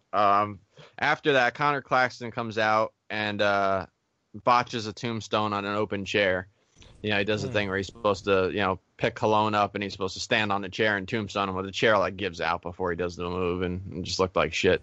But this was like Connor Claxton turning back face. Like he went back in there like, you want some fucking hardcore? Like Mr. Claxton wasn't down with that shit for a minute, you know? They just... What? Are you serious? They already turned him again? Oh, yeah. I mean, it's been a few months since he's been like a heel, but they never did anything with him. That's... Yeah. I don't know. TOD's around the corner, and they have to make him something. Because, like, don't be surprised if Connor Claxton goes over in TOD. You know? Dude, this is the first CZW show I haven't watched in a long time. I mean, I know you stopped watching, but I haven't watched this one, and it doesn't... Yeah, it sounds awful. It sounds awful. Next match was Greg versus Ace Romero in a dog collar match. This was not my type of thing. This is not my type of thing. Tying two big guys together, and this wasn't good. To be fair, I am not a fan of dog collar matches. I thought about the 3 dog collar matches I've ever liked. My favorite dog collar match ever was Drake versus Scotty. Right.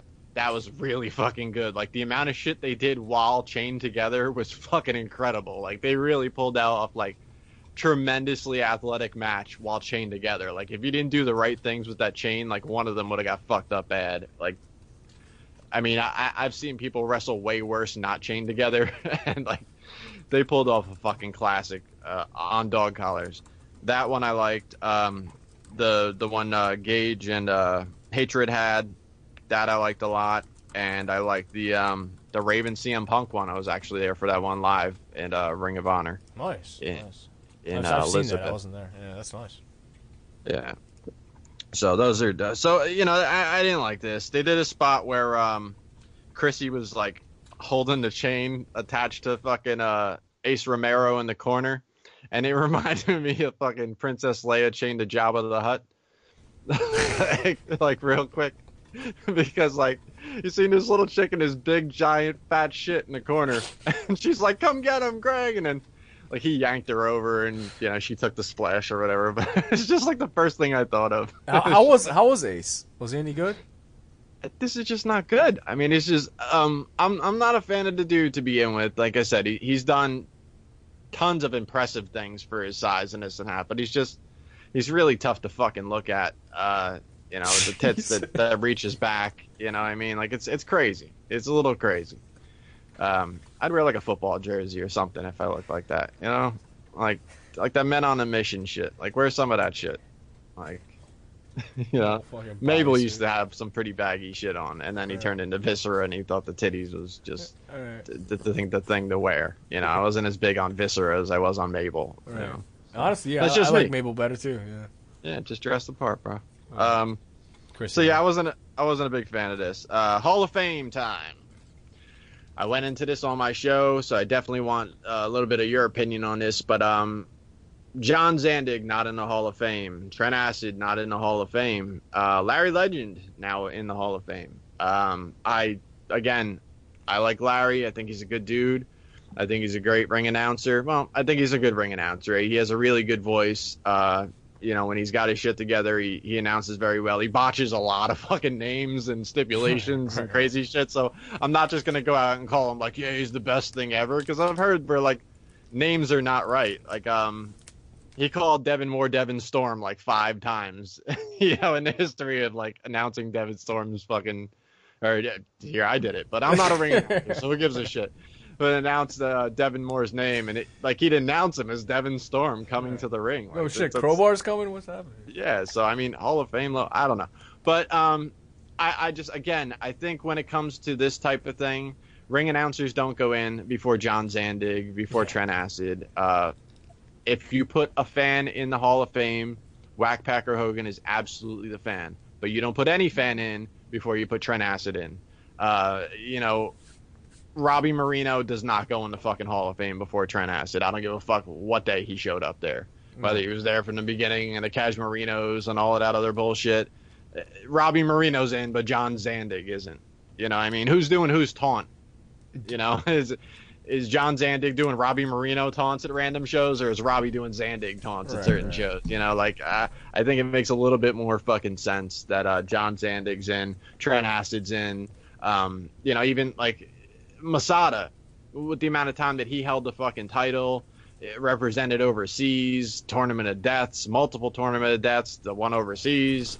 I mean, the things that he's done for the company, even the role that Messiah played in the company, I think held a bigger banner for what CZW is and what CZW was than your Robbie Marinos or your Larry Legends. Fucking Justice Payne was the flagship, whether people liked him or not. You want to reflect on him and say how bad of a worker he was, sure, that's fine, but he was the fucking world champion for a long fucking time, on and off. He was the head of that fucking card for a long time. When you brought in, you know, your Jerry Lynn's and shit like that, they wrestled fucking Justice Payne. And again, you can criticize the matches, you can say what you want, but he was CZW's guy and pretty fucking exclusive of the CZW guy for a long time. So again, hate him or love him, you know, you got to put that guy in. That's my criticism, and I think it goes further than just like, hey, you know, I'm not just saying, you know, fuck Larry and fuck Robbie or anything else, but they just don't belong above the others that are left out. You can't skip over Jerry Rice going into the Hall of Fame and start putting in Torrey Smiths. You can't do it. Yeah, I don't think. Yeah, that's. I mean, it's insane to put Larry Legend before some of the names.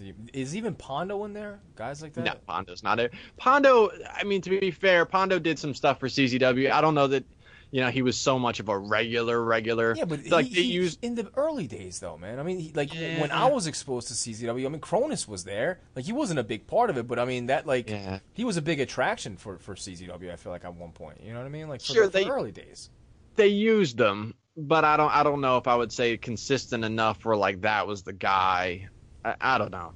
Not really for me. I wouldn't put him in, but I mean, there's so many others, though. I mean, you complete the fucking circle. You put Ruckus in, you put Robbie in.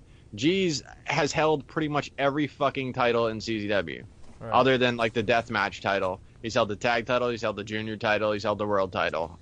He's won best of the best. I mean, you put one of those guys in, you know, you go back is what fucking Sanjay did. You know, they want to go out of their way and they want to kiss ass to every fucking WWE guy, every guy who gets signed somewhere. They bled in CZW. Let's just start taking care of the foundation of what built CZW, what made CZW what they were, what gave you a reason to want to buy the fucking company, DJ. It wasn't Larry fucking Legend. It wasn't Robbie Marino. And I know, and I had this theory when they put Ruckus and Robbie in, and now they're bringing them back to feud with the rep. But I honestly think 100% they brought Ruckus and Robbie back to write them off. That was the only reason they put him in the Hall of Fame. Not because DJ had a fond place in his heart for those guys. DJ and Ruckus never got along, ever. You know, Ruckus pretty much got dropped off the roster shortly after DJ took over, you know, and he got brought back here and there, but his welcome in CZW wasn't quite as warm as it was in the past, that's for sure. And he was a guy who was there for a long fucking time. Right. So Ruckus 100% deserves the Hall of Fame, but it's, you know, the couple others that I was pointing out. Yeah, I don't know. Zandig's insane. Zandig, Trent Acid, and Ruckus. I mean, those are like some of the top three names that pop out at you when you think of CZW. And let's not gloss over the fact that DJ Hyde put himself in the fucking Hall of Fame. You know what I mean? And the thing is yeah, you do it in a little like heel angle and this and that. No one remembers that angle at all. And when the dust settles, he's just in the Hall of Fame and John Zandig's not. You know what I mean? It's a dick move. And, you know, it is what it is. I don't respect the Hall of Fame, everything considered, at all. Well, no, I don't think many people do. I mean, I'll talk about it every year, but still, like, when they finally get around to putting Trent Acid in, they've still passed him over for all these other people first, and it's not just going to be suddenly all is well whenever they finally do. They keep coming up with different reasons and different people, and who can they, you know? I mean, I would put in like over some of those guys if you just want to go impact wise.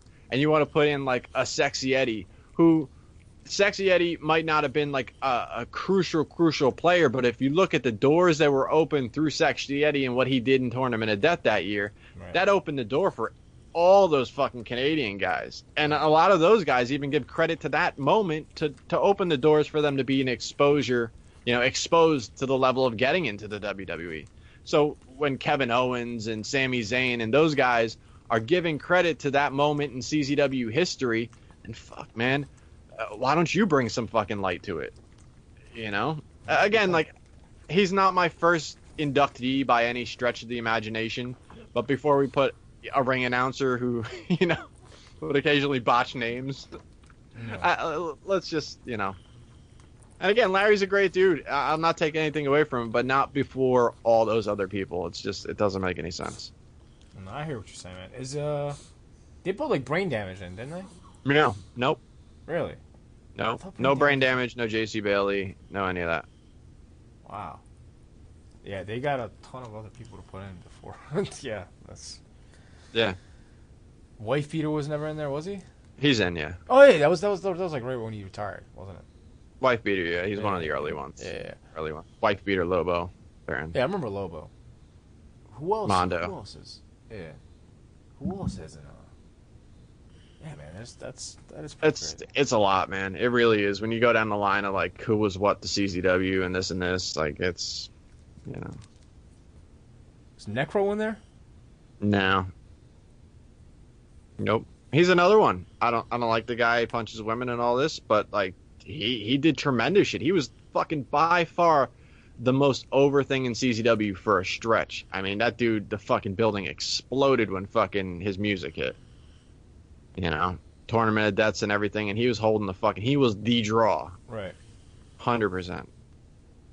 Yeah, that's insane. I don't even know, man. It gets to a point where just even reviewing it gets like it just kind of like wears you down.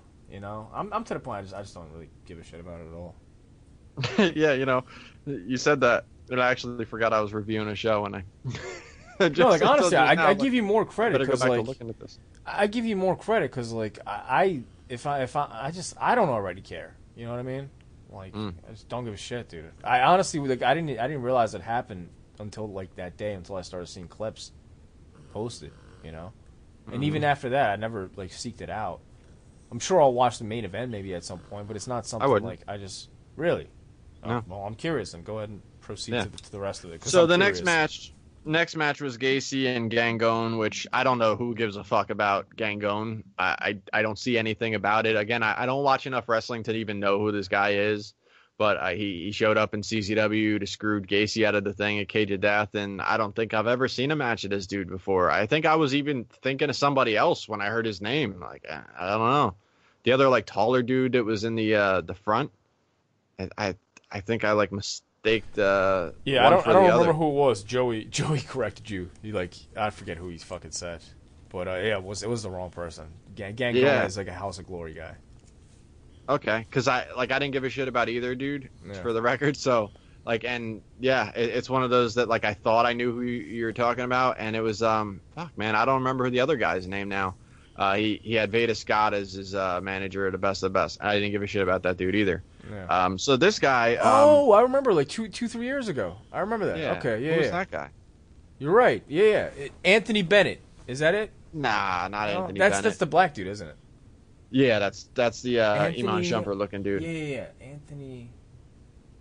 Fuck, we'll eventually find it because that's kind of annoying. Yeah, I don't know. For some reason, I mixed those names up, but I don't see it. I mean, he had this match with Gacy.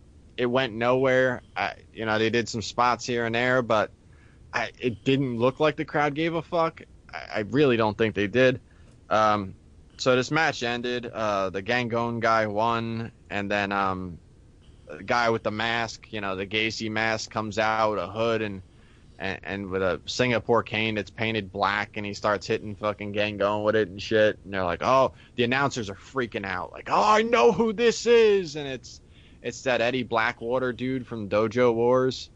And it's like, oh, that's just, wow. I mean, look, I get it. That's the announcer's job to put shit over. I don't know how much I could really fault them for putting things over the way that they did, but they were like out of their mind. Like, you hear what bullshit this show is. They were out of their mind from fucking front to back on this show. Like, it was the best thing they've ever fucking seen. So I don't know. I don't know if I'm giving them credit because that's kind of their job, or if it just sounded, to me, it sounded fucking ridiculous because I'm going like, this sucks. And they're like, oh my fucking God, it's Eddie Blackwater. And I'm like, just no one really gives a fuck about the kid from Dojo Wars with the face paint. Was it MLJ? Yeah, MLJ was for part of it. I think it was switching off. I really don't know. I think the Trooper kid was on part of it. Oh, yeah. I couldn't tell you from, start to finish who was doing commentary. I just know they were consistently annoying. Yeah. And, really just, like, irritating. Eddie Blackwater. Yeah, they were acting like, the fucking Rock just joined Joe Gacy. Like, it was like, dude. Is he just picking up, like, all the leftover dojo guys that they don't know what to do with? Like, what is Gacy? I don't understand Gacy's gimmick. Because remember, remember a few months ago, he, like, showed up at the dojo. He was, like, posting, like, these, like, vignettes with him, like, spraying the dojo with his symbol and shit. And yeah. Now he's running off with all these dojo wars dudes. I don't really quite get it. Yeah. Well, I think now, too, like, are they still doing Dojo Wars? Because I think with them switching buildings and everything, I don't think they've run any Dojo Wars shows. At least I haven't seen any posts about it. So if they're not, maybe they just have to fucking squeeze these guys who they're taking their money for the fucking thing and promising them showtime. That's exactly probably what it is. They just have to smash them into the CZW show. Like, dude, we'll find a way. Next thing you know, 30-man fucking Rumble. 30-man fucking over-the-top Battle Royal. Everyone gets a fucking shot. Probably what it is. This is a 30-man over-the-top, because this is the next match. 30-man over-the-top Battle Royal. Right? Right. It's fucking at least half students. The Battle Royal is supposed to be for a world title shot. What the fuck are we doing? He's in it. Like, fucking, again, music hits, and it's, oh my God, it's Frankie Picard! And it's like, stop it.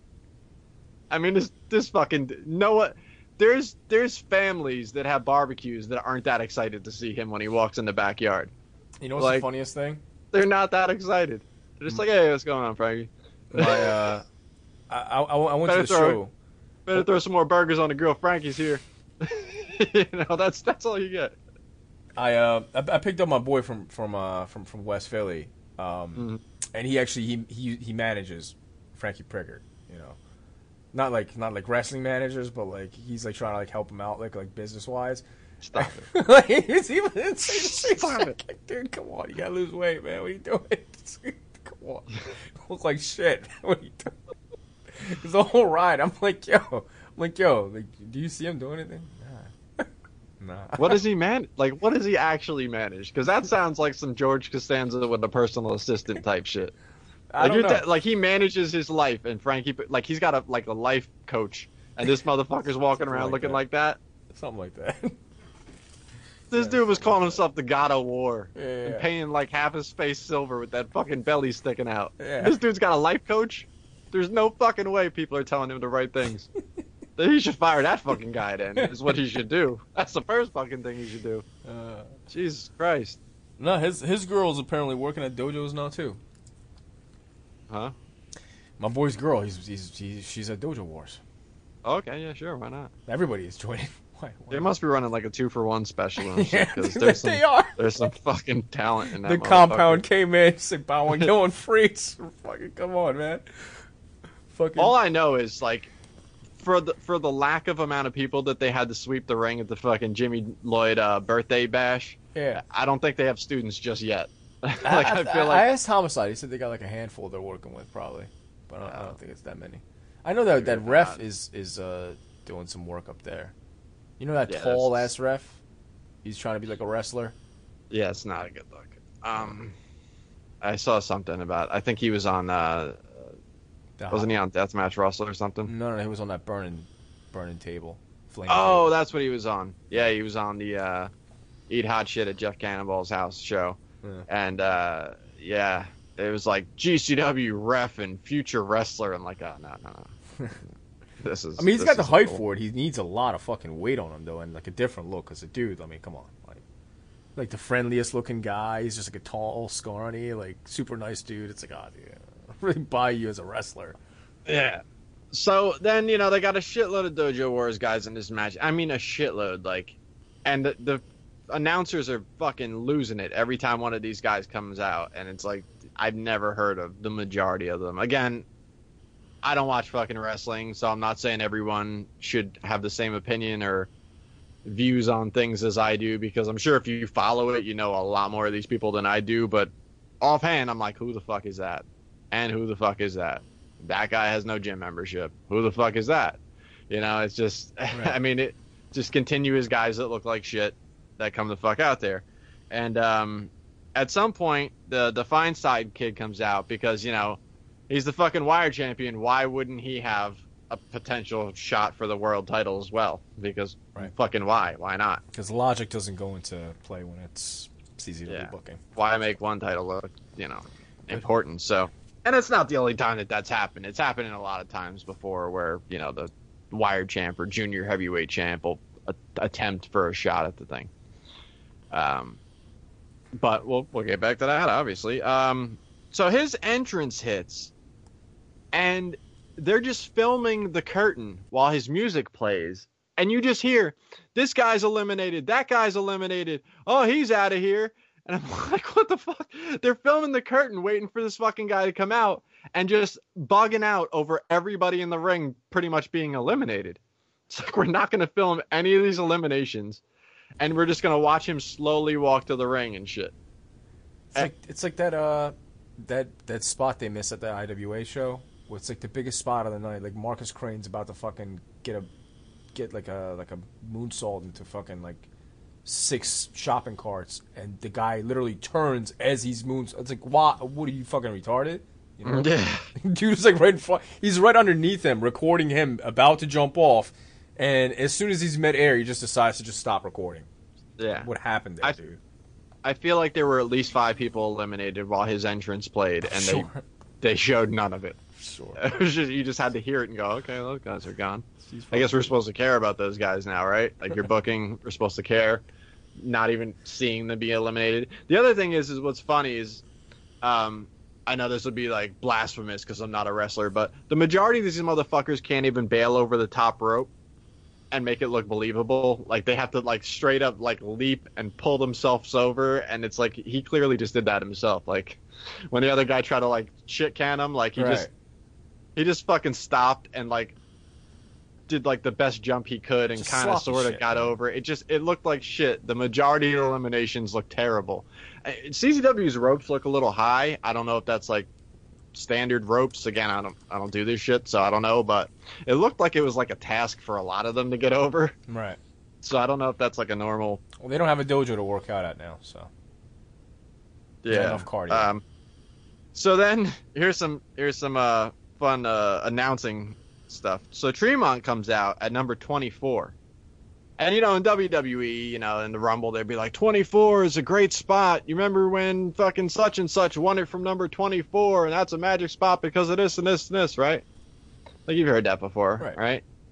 Well, he goes, Tremont's number 24, and Kobe Bryant was number 24, and, I mean, he was a great basketball player, and I'm just sitting like, what the fuck are you talking about? Like, you're just really just going to pull the jersey number off of what number he got in the fucking Rumble and be like, it's good for him because fucking Kobe Bryant, right? Yeah, what it's not even the same sport. Like, what the fuck does that even have to do with anything? Yeah, he'll carry the power of Kobe Bryant. Oh, yeah. When Michael he changed Jordan, his number 23. After the rape case.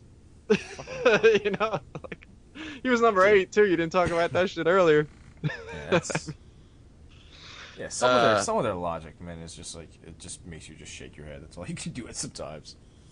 So then Claxton comes out, and like he walks out, and he's drinking a fucking Fireball. Like, he's drinking the Fireball whiskey shit. So they're again like losing their shit. Like, he's drinking. Like, so that's again his face turn because he was like not drinking, not doing hardcore, not doing any of that stuff. So this is like his big like, yeah, he's fucking back. So He's doing that. DJ comes out. DJ is obviously, booking as well as trying to earn a shot for the world title.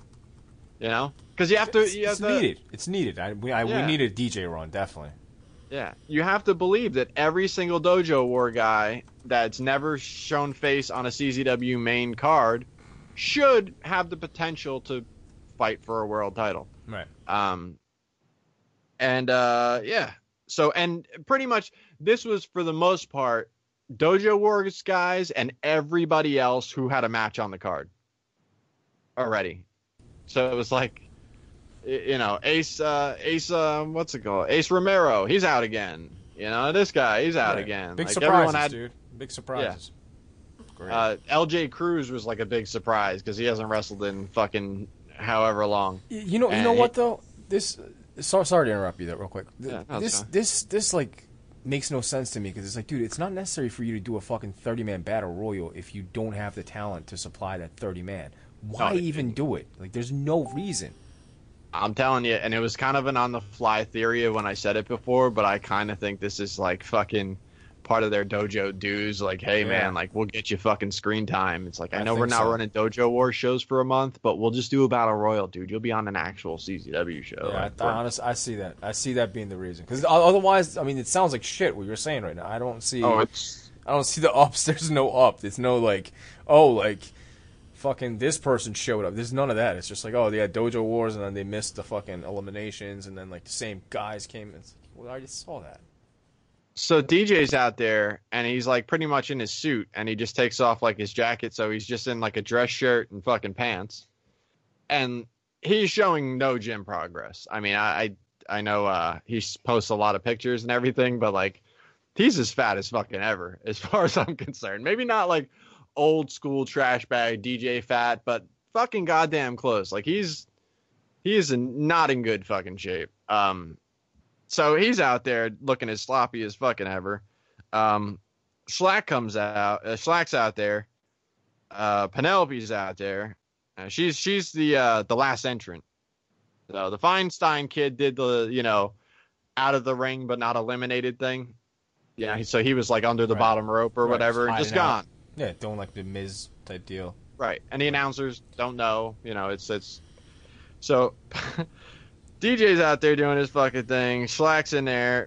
Penelope is fucking throwing punches on Schlack, and he's selling that shit like he's getting hit with a cinder block. Like Schlack is selling Penelope's fucking offense. He's trying to prove to DJ he's not green, dude. He's trying to make him happy. I guess. I'm just looking at, like, why is he still, like, hanging on the ropes? Like, why is he still slouched down like that?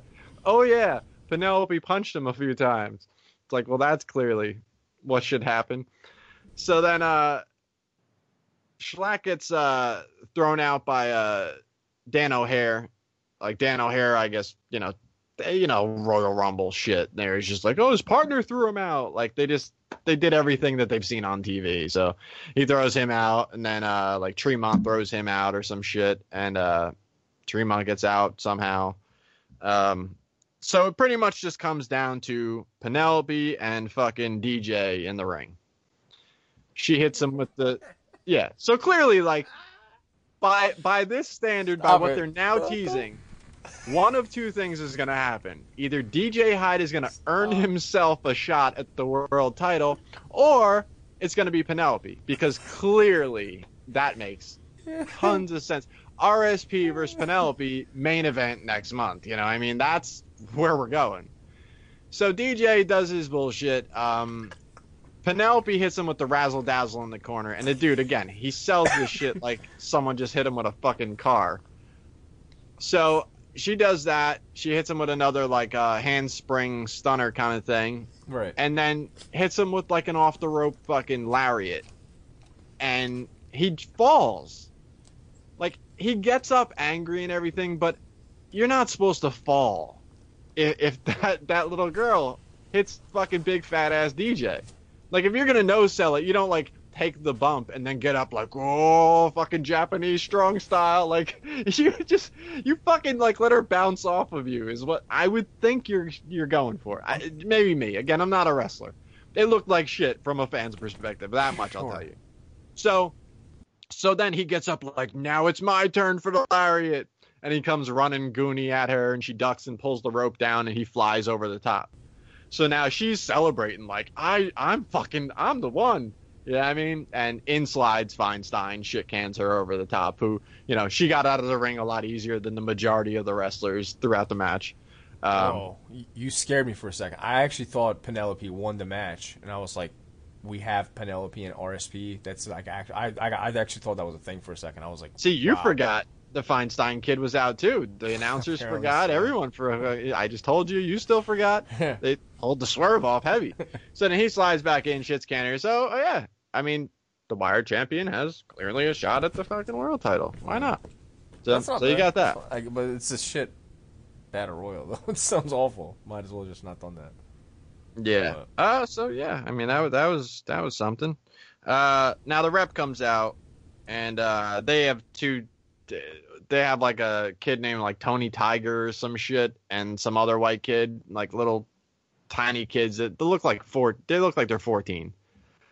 They said like the name of the tag team at some point. These are the ones that, and I laughed my ass off on my show too, because they called these guys on their results local talent.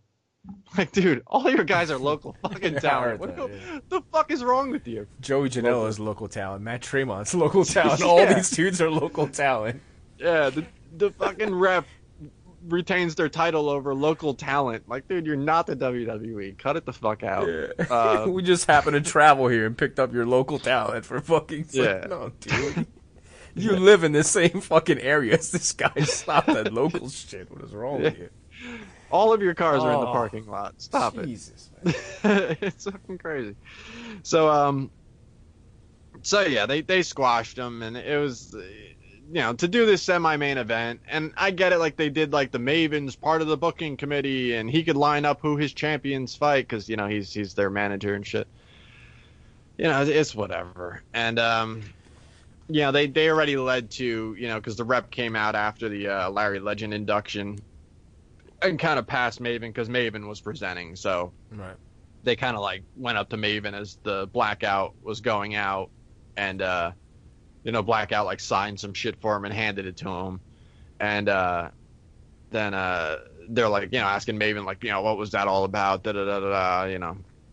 So, you know, they doing that whole lead in for the Blackout versus the rep feud. So that's what they're leading to. And they're yelling, you know, come on, Blackout, and all of that shit in the camera afterwards. So that's my main event right there. So this just takes us to the main event, and let's also point out that, you know, in your Royal Rumble Battle Royal deal where you know, we're vying for the world title, nobody from the main event was in it. So you would think that, you know, Sam, I'm not saying that, you know, Pentagon and Phoenix should have been in there, but I mean, I think you could have fucking put the Chris and Sammy in there, you know, especially Sammy being someone who you would see legitimately win the world title. Like, it wouldn't be weird. Dave Christ, you know, who was running the Scarlet and Graves for a while, had a big fucking, you know, push in the company where it would be believable that maybe he gets a shot at the world title. Like, these would be believable people, and nope, they're above that shit. Fucking TNA superstars, and nope, just in the main event. Yeah. So they come out, and this honestly was completely underwhelming. I think partially when you have a card this shitty and it just drags on you, by the time you get to the main event, you just want it over.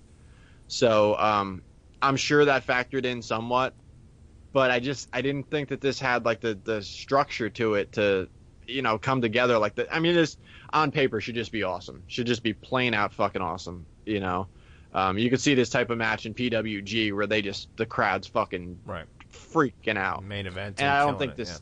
Yeah, I don't think this had it. I don't think this had it like that. There's a couple cool spots here and there, but this didn't blow the fucking roof off by any stretch, I don't think. And again, I really think RSP was completely out of place. I don't think that was fair. You know. You know, to just stick him in with two guys he's never worked with before. I mean, to my knowledge, again, what the fuck do I know? He could have worked with them the previous weekend for all. I don't watch fucking wrestling, so. But he's not regulars with these guys. It's not like he teams with them all the time. So he's supposed to gel with these guys, probably a language barrier and everything else. And then, against three guys who know each other very, very well, it just, I don't know. It just seemed weird. There was a point where Phoenix hit like one of those crazy, like, stand on the inside of the ropes moonsaults to the outside, and there was like so little room between that and the guardrail. He almost hit the fucking apron. Like, it was just like, this is kind of, they're pulling together the best they can do. But this is not going to end up on any one of those guys' best of, unless they're just, freaking out for work in Pentagon and Phoenix. I don't think this was the match that you saw on paper and was like, oh, I got to see that show because of this. And that was definitely one of the reasons why I even turned this on. Other reason, probably because I did want to see how bad it was for an anniversary show and everything, and it lived up to the expectations of bad. That's for fucking sure. But this is their anniversary show. The most you got as far as any hardcore anything was like a botched chair spot. You got thumbtacks in the Greg Excellent match, that type of thing. But this is not CZW, and I mean, if this is your future, this is the type of thing you're doing. Fucking Jimmy Lloyd's having a birthday party with Jody Fleisch, fucking Teddy Hart, and Jack Evans in a three-way.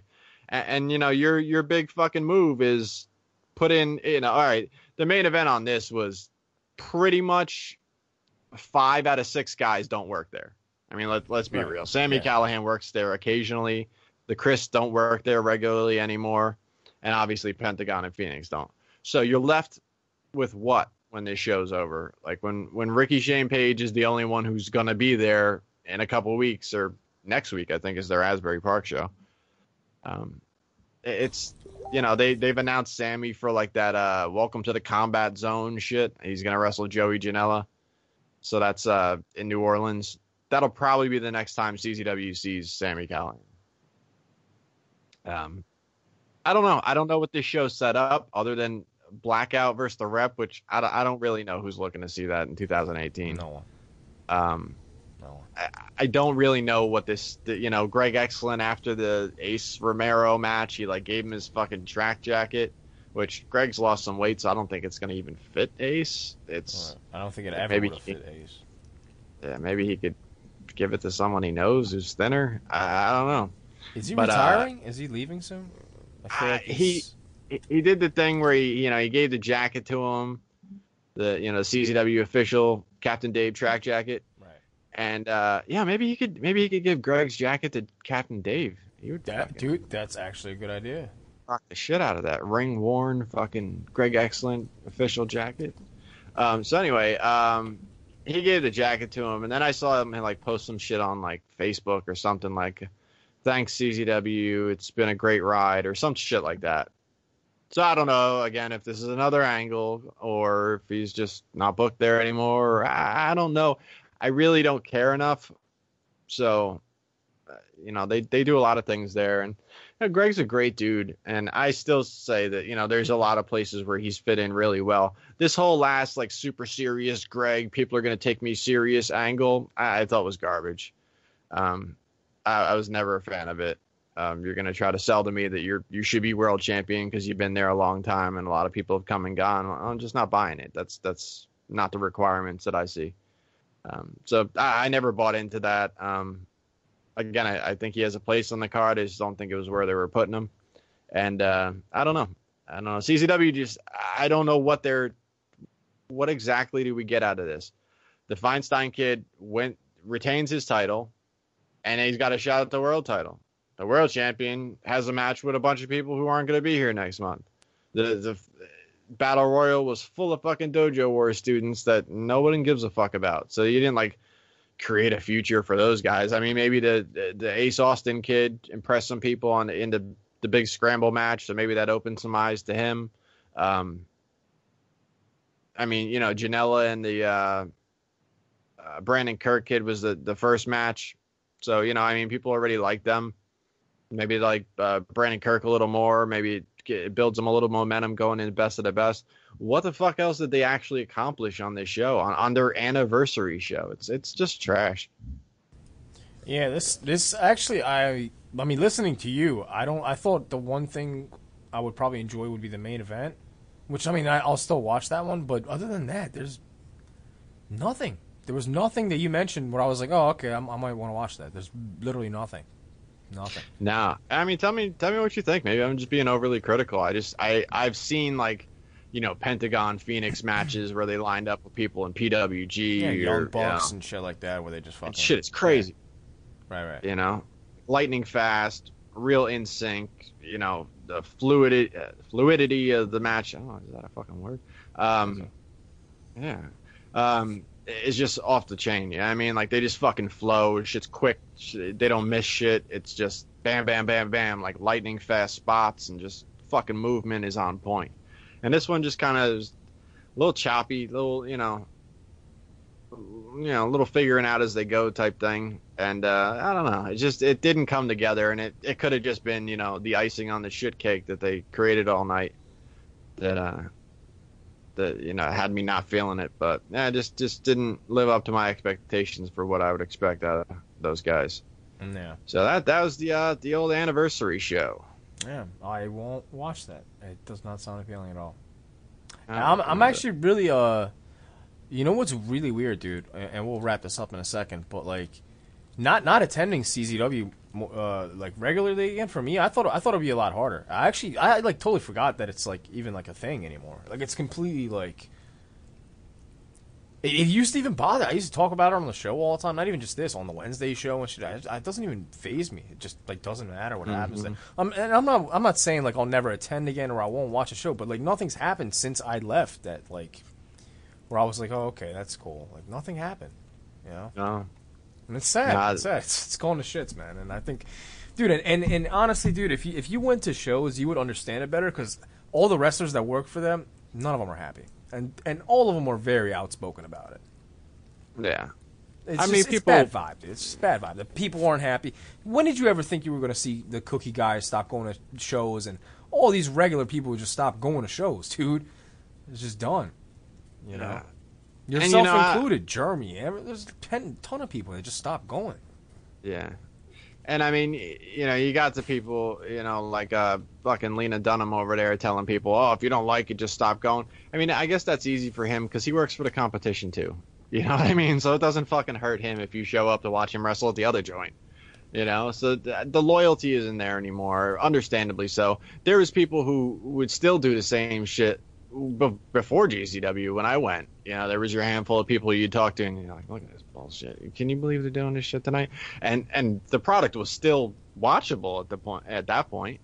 It had its down points, it had this bullshit booking, but like there was still some watchable moments in it. This is like really, really fucking bad. From what I've heard, the booking isn't Sammy anymore, which is good because I mean, for him to be booking via like text message while he's in fucking Japan and everywhere but CZW is kind of ridiculous. To say that like nobody that's gonna be here knows better than the guy who's not.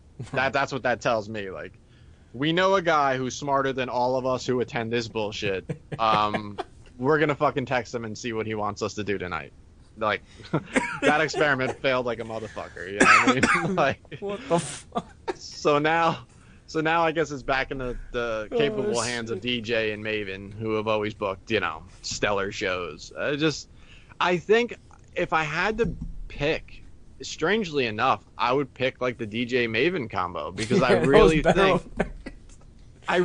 Sammy didn't give a fuck. Yeah. I don't think Sammy gave a fuck at all. Like he wasn't there to give a fuck. DJ, I think he's too dumb to know what works or to care what works. So I think like his lack of intelligence, I think, is what makes CZW bad when he books it. But I think he cares. Like I think he wants the company to do well. I question that Sammy ever wanted the company to do well under his book. I don't buy it. I mean, if you look at the cards that were booked. I'm sure DJ wants it to do well, dude. It's his money in there. Like, of course. Well, DJ wants it to. I'm saying DJ wants it to. I don't know that Sammy gave a fuck if it did or it didn't. I don't think he did. He was collecting a paycheck, dude. I mean, Sammy. It's hard for a guy like that like Sammy came in, not during DJ Hyde era. You know what I mean? And he wasn't really like tied to DJ or anything like that. And he went on to reach WWE, and now he's like a bigger. He doesn't need CZW. You know what I mean? He's not trying to progress. He's not going back to fucking being a CZW guy. He doesn't give a shit about that. I get it, but he got back involved into CZW on the level of Booker and all this after all of that, after not needing CZW and this and that, and somehow convinced DJ that, like, I can fucking steer the ship in the right direction because I'll really be here. On second thought, I got another call. Hold on a minute. And then, DJ, I'm not going to be here next month. just a heads up on that. Yeah, so no, man, like, I'll be here every other show. Oh, DJ, hold on, I got another call. Oh, yeah. That show 2 months from now, I'm not gonna be here for that. But yeah, DJ, look, we're gonna steer this shit in the right direction. Like, wait till you see this thing. I got a whole plan, a whole DJ. I got, just one more minute. I got another call. Yeah, I'm not here for 6 months. That's what it seems like he's doing. Like he gassed DJ up. DJ came on your show and said, like, Sami Callihan will be here for every single month, all year. Yep. Every single show. I talked to AAW management and I told them, that's our guy. That's our booker. That's we need him more than anything. Quotes. We really need him. And I'll tell you, like, look, I'll let you have him this time, but no, next year, I mean, we got to work this out. Yeah. Here we are. Yeah. This is next year, and Sammy will not be there. Yep. Most times. And you know what's the craziest thing ever? And other than that, I don't think we got much else. But the craziest thing is the day after we interviewed him, Sami Callihan signed with New Japan Pro Wrestling. Yeah. Literally, like that day when I uploaded the episode, I was like, "Fuck." I was like, "Yo, this guy last night was saying he's a lifer. Here we are. He just signed to TNA and New Japan Pro Wrestling, and you probably won't see much of, Sammy, unless he's off second Saturday of the week." Yeah, I mean it's going to be random booking if you're lucky here and there. Definitely not going to be like a regular, and he's our guy. We really need that guy. Yeah, well, apparently Japan really needs that guy now. So, well, actually, no, Japan sent him back. Maybe they sent him back. TNA really needs him now. It's just TNA. It's TNA. But you got anything else, man? A solid 2 hours here, I think. Yeah, real quick, I wanted to give I don't know how to say it, but like well wishes, I guess, to LuFisto. I don't know if you saw her post. That's right. Yeah. That is sad, man. She's very young, and of course, that happening to anybody is not. Yeah, they found cancer cells in her, I guess. Yeah. So she's going through that now, and well wishes to her. She's a big part of the Indies. Definitely one of the most over females ever on a CZW card. That's for fucking sure. Cage of Death. Yeah, has done big things and, traveled all over the place and been super, super over. So hopefully everything works out for her. She gets through it, unscathed and, gets back to doing what she wants to do in life in general, whatever that may be, whether it be wrestling or whatever makes her happy. So, well wishes to her. I'm sure after all the shit I talked throughout the show, she's clearly listening. So, yeah, definitely best wishes to LuFisto. But yeah, with that said, thanks for listening to us this week. And, I don't know if we'll do a show next week, but whenever we have enough topics, we'll come back again. Check out THT and Yakuza. Check out THT Network. Check out Yakuza Kick, blogtalkradio.com/Yakuza every Wednesday. And check him out on Facebook. He's doing the live Facebook deal. That's just pretty cool. So you can join on that too. In case you actually got lucky last week because like Blog Talk shit out and you had the fucking Facebook deal. Yeah, that was the move, man. Like I don't know what the fuck happened, but like you'll hear on my Facebook feed, and I'm like, I don't know, some shit just happened. I don't know if I'm fucking recording anymore, but at least we have this shit, guys. And yeah, it was dope, man. I had a fucking Human Tornado in there talking shit, listening to like at least half the episode.